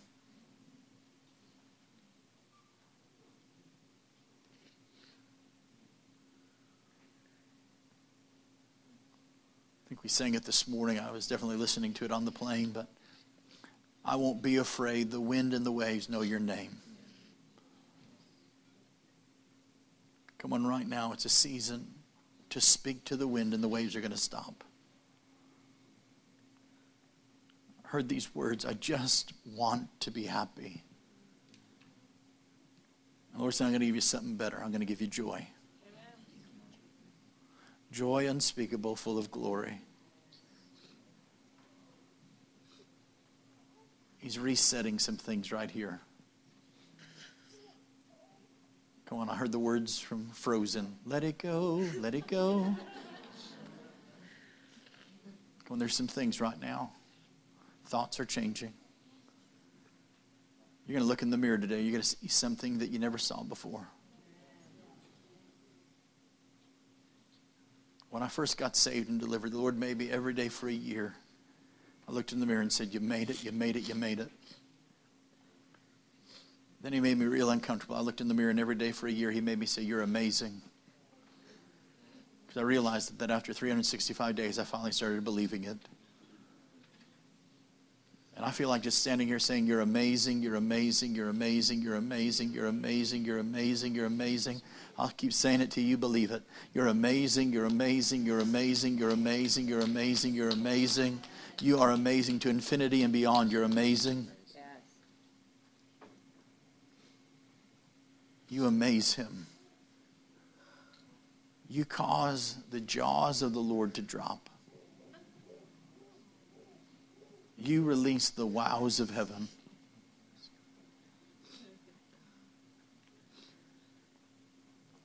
God's going to use you to win Muslim women. I saw people taking the burqas and the veils off. I saw you putting lipstick on them. God's going to give you a love for lipstick.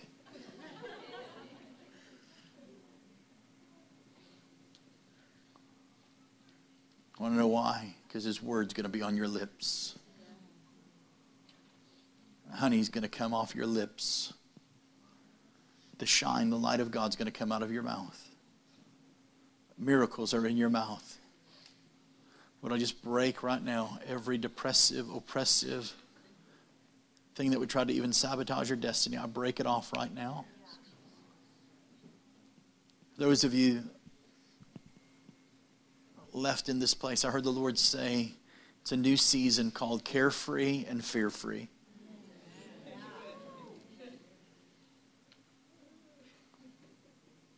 Carefree and fear-free.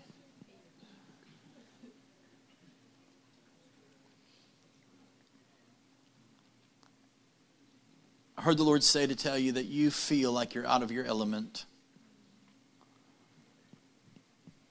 And it's kind of like you've been having to learn how to breathe and learn how to acclimate. And here's why. The Lord says, I didn't take you lower, I took you higher. And it's like I saw you, the Lord taking you to this summit, to like a Pikes Peak in the Spirit. I don't know, you've been to the mountains, if you like mountains, but I saw you on the mountain. Whenever God was going to talk to Peter, whenever God was going to talk to Abraham or Moses, he'd always say, come up here. And God's taking you higher. Holy Spirit summits, face-to-face encounters.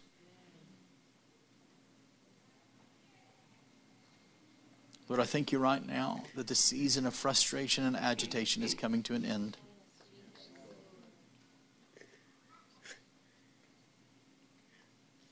You're You're going to encounter God in two major ways. I saw him waving a flag over you, Jehovah Nisi, your victory in defeated places.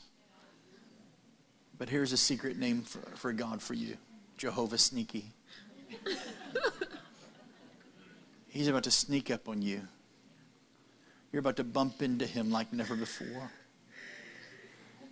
You came in this morning feeling like you're at the breaking point. But God's not have you at the breaking point. You're at the tipping point. He's filling you up to pour you out. The Lord says the season of silence is over. Go on right now. If that word you bears witness with you, just grab a hold of it. I was going through a rough season 4 months ago, 5 months ago. I was physically ill. I couldn't barely function. 3 people close to me, my pastor, spiritual dad, a spiritual mom, and one of my major intercessors all went home to be with the Lord, all in a matter of a couple months. And I could hear God for everybody else, but I couldn't hear God for me. So I inquired of the Lord. I said, Lord, what's up? And the Lord said, oh, it's easy. The teacher never talks when he's giving a test. I've already given you every information you need to know to pass. And I feel like the Lord said the season of testing is over. And the season of graduation is upon you. Welcome to the day that everything changes. Welcome to the day that everything changes.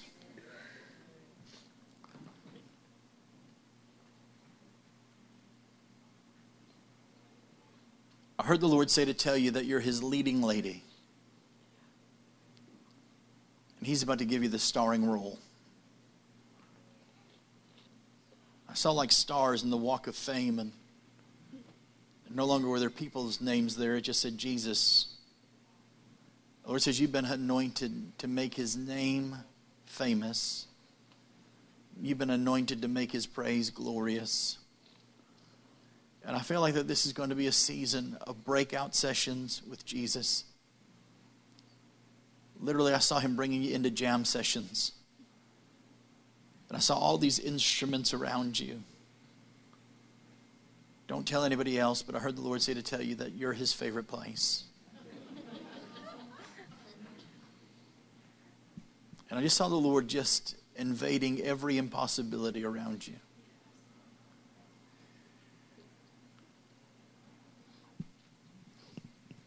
I heard this in the depths of you. Lord, I just want to be normal. Physically, I just want to feel normal. Emotionally, I just want to feel normal. Spiritually, I just want to feel normal. And the Lord said, today is a day of redefinition. Because you're about to redefine normal. Lord, right now, every hindrance, every delay, every head game, heart game, Lord, I declare it's over and she wins.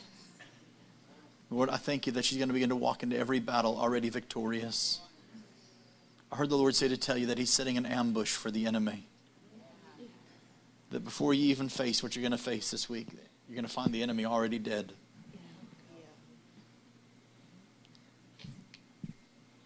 I saw this on a sign. I think it's fitting for you. You're the kind of woman that when you get up, your feet hit the floor, the devil says, oh crap, she's awake.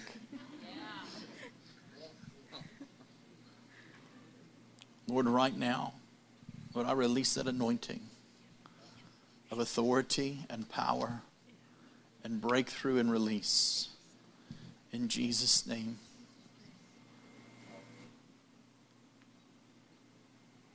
Father, I thank you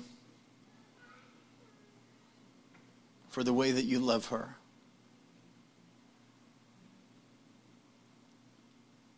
Lord says, I'm taking you off of the battlefield into your breakthrough. I'm taking you out of the spiritual war zone, and I'm moving you into the spiritual glory zone. I saw the Lord just putting this flowing gown on you. It's not that you're even one who would really even like to wear dresses. But I saw the Lord putting new garments on you. Garments of praise.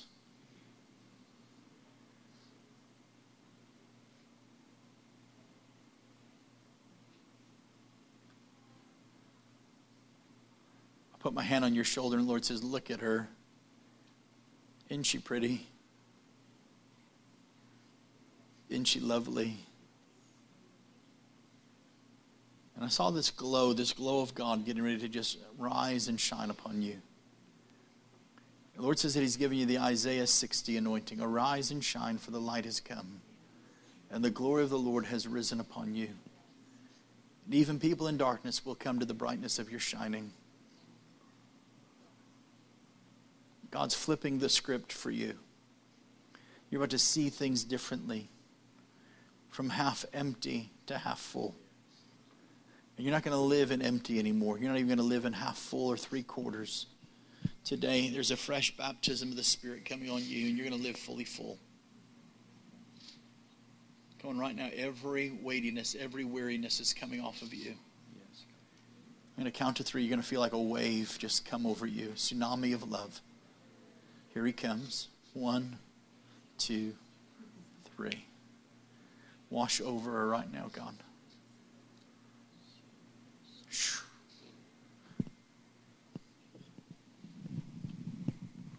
You're going to feel like it's raining on you for the rest of the day.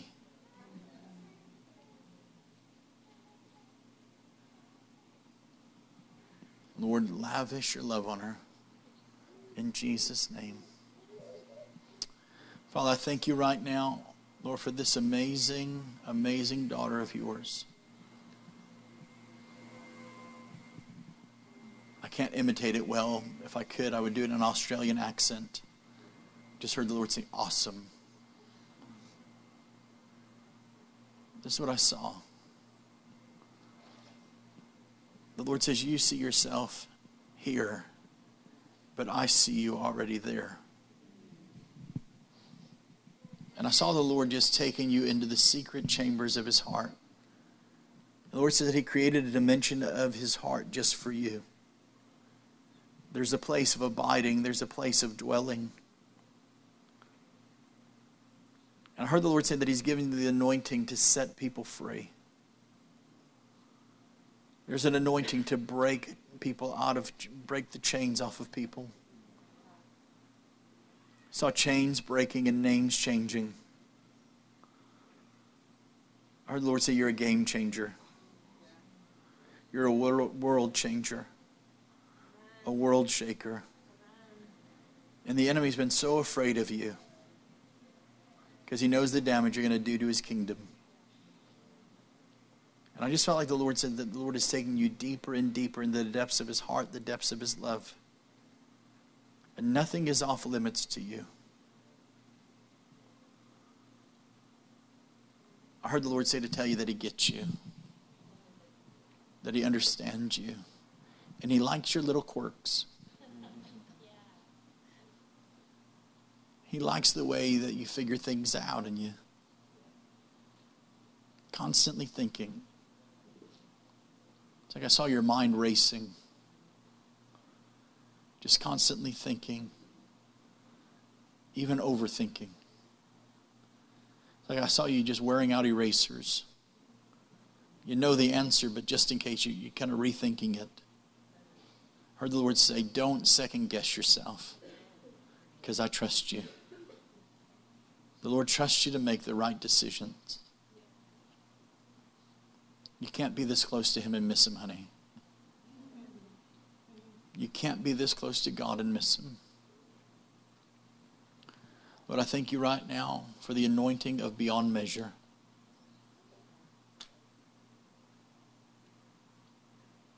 You're so valuable that you're worth Jesus dying for. There's an anointing on you to choose life because you're going to release life. Lord, show me women that won't have abortions because you're in their life. Lord, show me girls that won't commit suicide because you're in their life. You showed me people that won't go out and get drunk because you're in their life.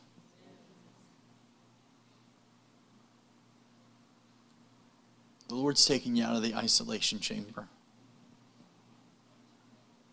Here's what I saw, honey. I saw you like an eagle in a bird cage. Eagles weren't made to live in cages. Eagles weren't made to have wings clipped.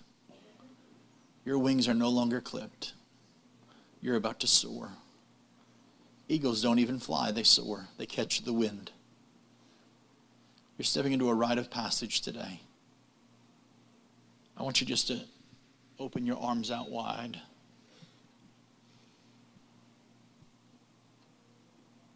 I give you permission to grow up, says the Lord. I give you permission to grow up. Honey, this is your Esther year.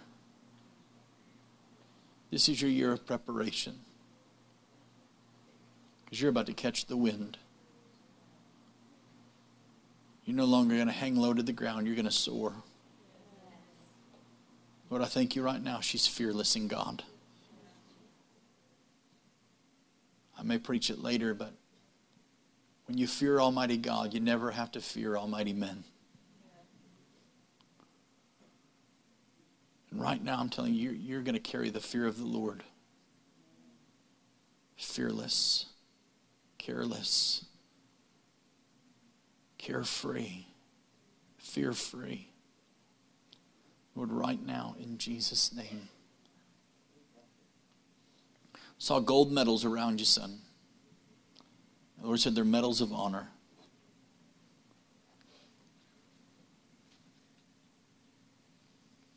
And I saw you just shooting up. The Lord said, I'm going to put them in a rapid growth spurt.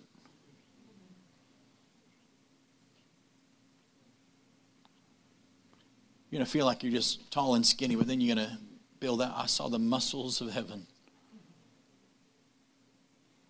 Listen, I don't believe Jesus was a wimp. I believe he was ripped. I believe he had muscles. I believe he had a six-pack from being a carpenter. And I saw a full-grown Jesus on the inside of you today.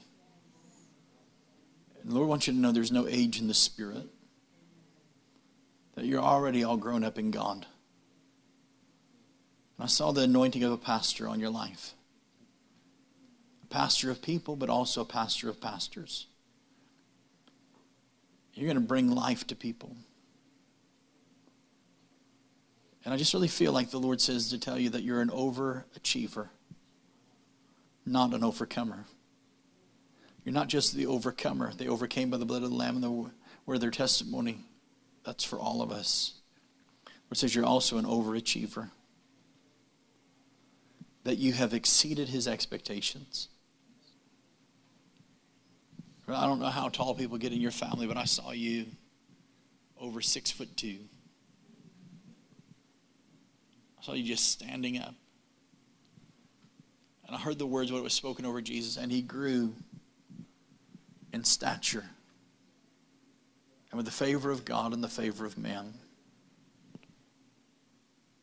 And the Lord says that he's making you strong to carry the anointing. Lord, all that I carry and more I release to him. Lord, let him see more dead people raised than I'll ever see. Let him see more sick people healed than I'll ever see.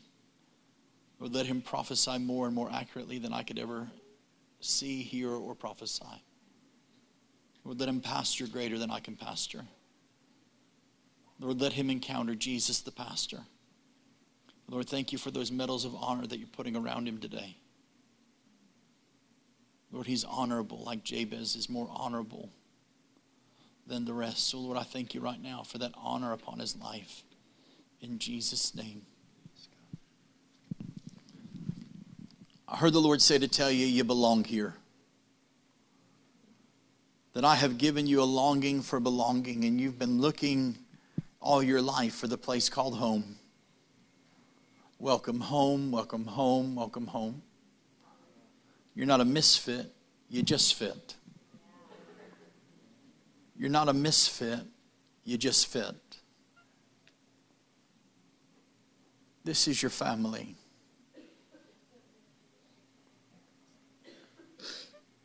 Honey, you're a pioneer of faith for your family.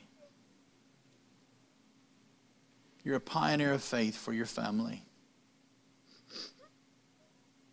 It begins with you. It's going to flow into them.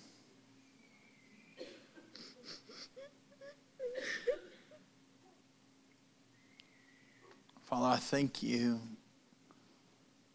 for the way you love her.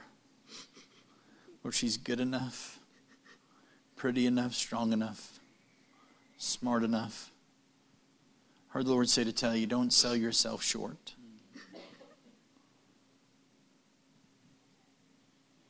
No more crumbs on the carpet.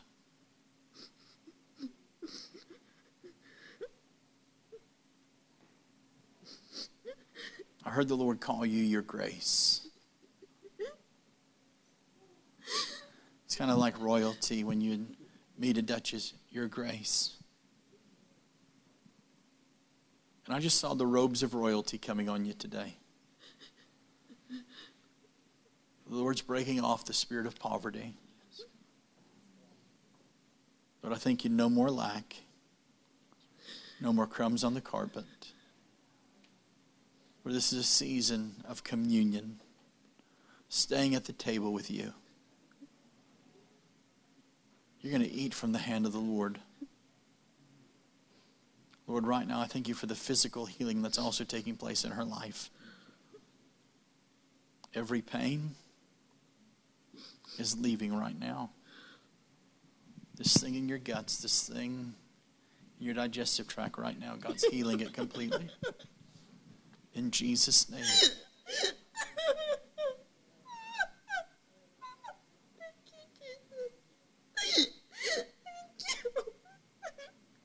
There's going to be a different kind of fire there. You're going to feel just the fire of the Lord.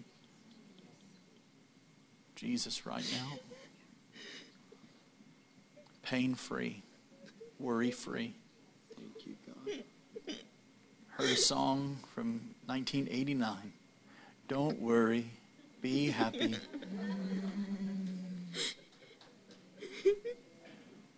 Lord, right now. Lord, I thank you right now for just blasting her with blessing. Yes, Lord. Thank you for grace. In Jesus' name. Come on, how many feel the Holy Spirit in this place? So, Lord, we love you, Lord. Thanks for an amazing morning. If you're in process right now, listen. I believe this. It's that timing can be the great sifter of our dreams. And I feel like some of you have been in delay, and God wants to change that delay to celebrate into acceleration. Come on, it's a season of appointed time, acceptable year. If I'm talking to you, you've been stuck in process. I love these words out of, I think it's 2 Corinthians, that all the promises of God are yes and amen. But here's what it really means. God the Father made the promise. Jesus went to the cross and said yes by his blood. And by it we say amen. And right now, your promises aren't yes, no, and maybe. They're just yes. The Bible says that the Lord honors his word even above his name, and he's careful to watch over it day and night. He's careful to perform it. It gives me great relief because it means he'll perform his word so I don't have to. I believe it, he performs it. And I'm just telling you that God is about to move you into a season. I believe it's going to be called 52 Days of Miracles. I feel like over the next 52 days, God is just launching something. There's going to be one thing on the heel of another on another. It's just like a domino is just coming into place.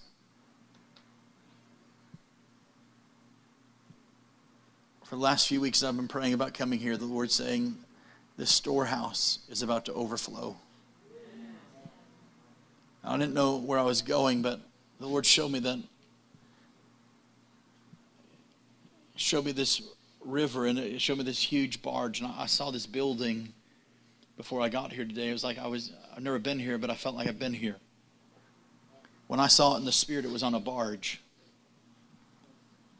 It's kind of like going down the Mississippi River, going into the Gulf, going through the Panama Canal. It's not only a storehouse, but it's a distribution center for the glory of God, the gifts of God, the grace of God, the goodness of God, the greatness of God. And Father, I thank you right now, Lord, for this amazing pastor. Pastor, pastor, pastor, pastor, pastor, pastor.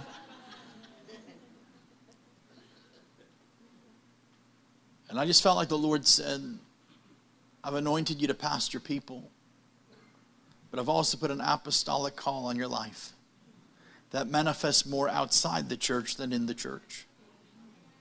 You're a man of ideas, a man of solutions. And I just felt like the Lord said that this is going to be the season of even greater leverage than ever before. The Lord says he's given you the leader's leverage called lordship.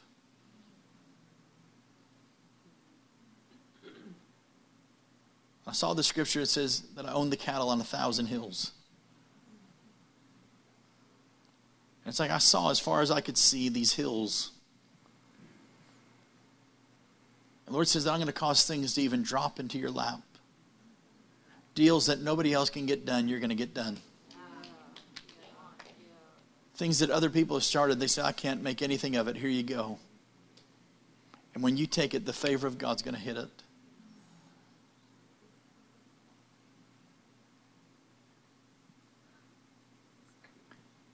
Like John, you're the one that he loves. But I saw this Joseph anointing on the inside of you. To distribute, to deliver, to dream, to design, to display, to demonstrate. Nicodemuses are coming to you. I saw Nicodemuses in the marketplace coming to you. Show me the secret, they'll say, and you'll say the secret is relationship. And you'll introduce him to Jesus the businessman. Jesus is the greatest businessman that ever lived.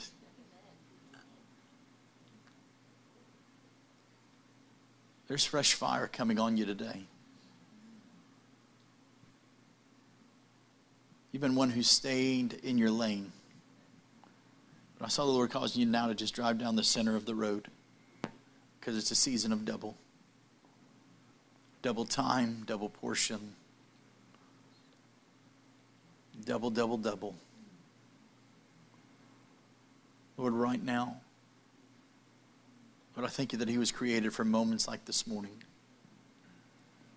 And the things he's fought in the spirit, his children will never have to fight in the flesh.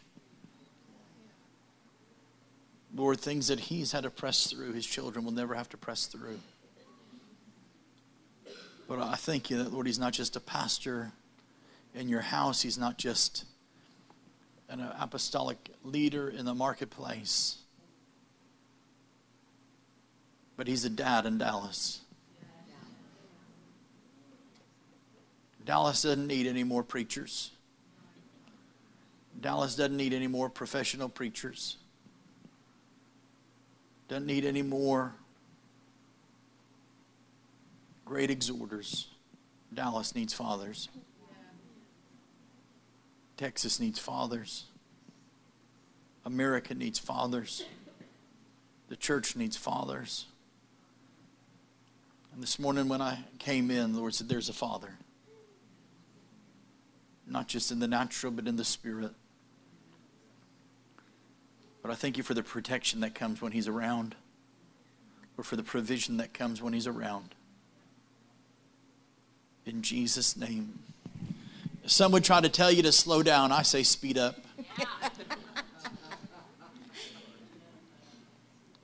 I felt like the Lord said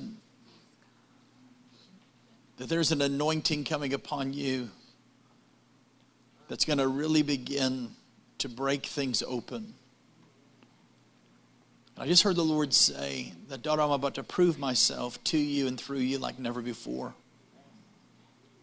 And I heard the Lord say instantaneous and spontaneous.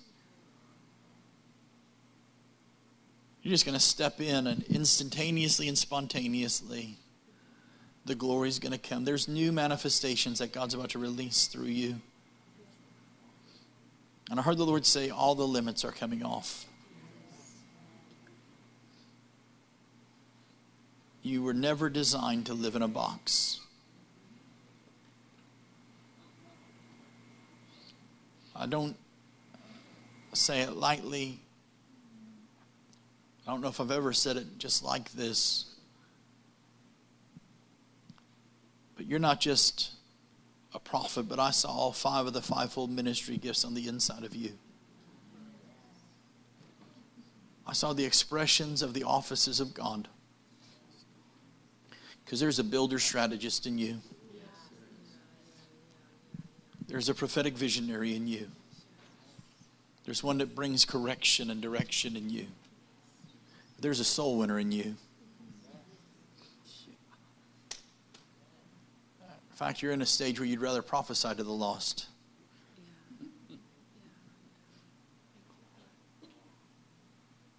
That evangelist thing on the inside. And you pastor people differently. You pastor them with presence, not with principles.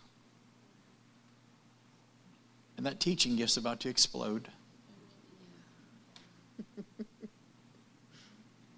I saw this beautiful stained glass window being put together.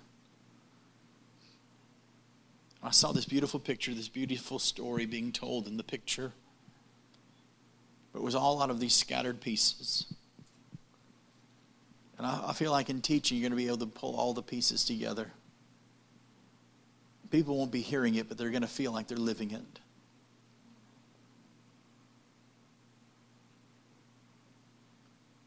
And I heard the Lord say, you've lived, and most people don't know that you've lived this way and lived where I'm about to say that you live. But you live on the altar of sacrifice.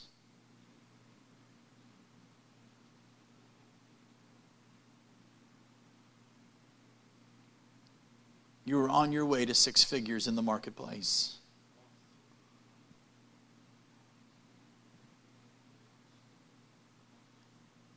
But you took that dream, you took that plan, and you put it in the lap of God. And I heard the Lord say, with interest.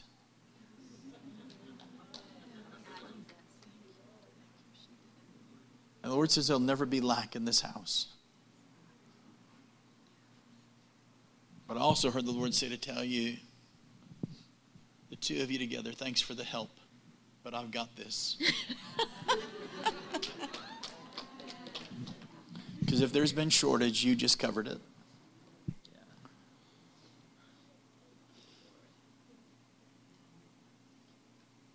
And I'm just telling you right now, there's no more lack in the storehouse. It's the overflowing storehouse of heaven. Lord, I thank you for direct deposits from heaven to earth. In Jesus' name, amen. Well, Lord, I thank you for everybody in process right now. Lord, I think you're going to take us from process to presence, from presence into fruition. I love the words, and it shall come to pass, but I really love, and it came to pass. And the testimony of this house is going to be, and it came to pass. You know you're in a good place when the hardest thing you got to do is trying to find a place to stop. So Lord, right now, Lord, I thank you the meeting's not ending. We're just going to take it with us. And Lord, right now, I thank you right now for releasing your presence on everybody's process. Lord, I release acceleration. Lord, I believe it's Isaiah 46, you said that the word of the Lord runs swiftly. So Lord, I thank you for the things that are about to swiftly come. I thank you for the sound of the suddenlies coming to the storehouse. Lord, every person within the sound of my voice this morning or now this afternoon. In Jesus' name, amen.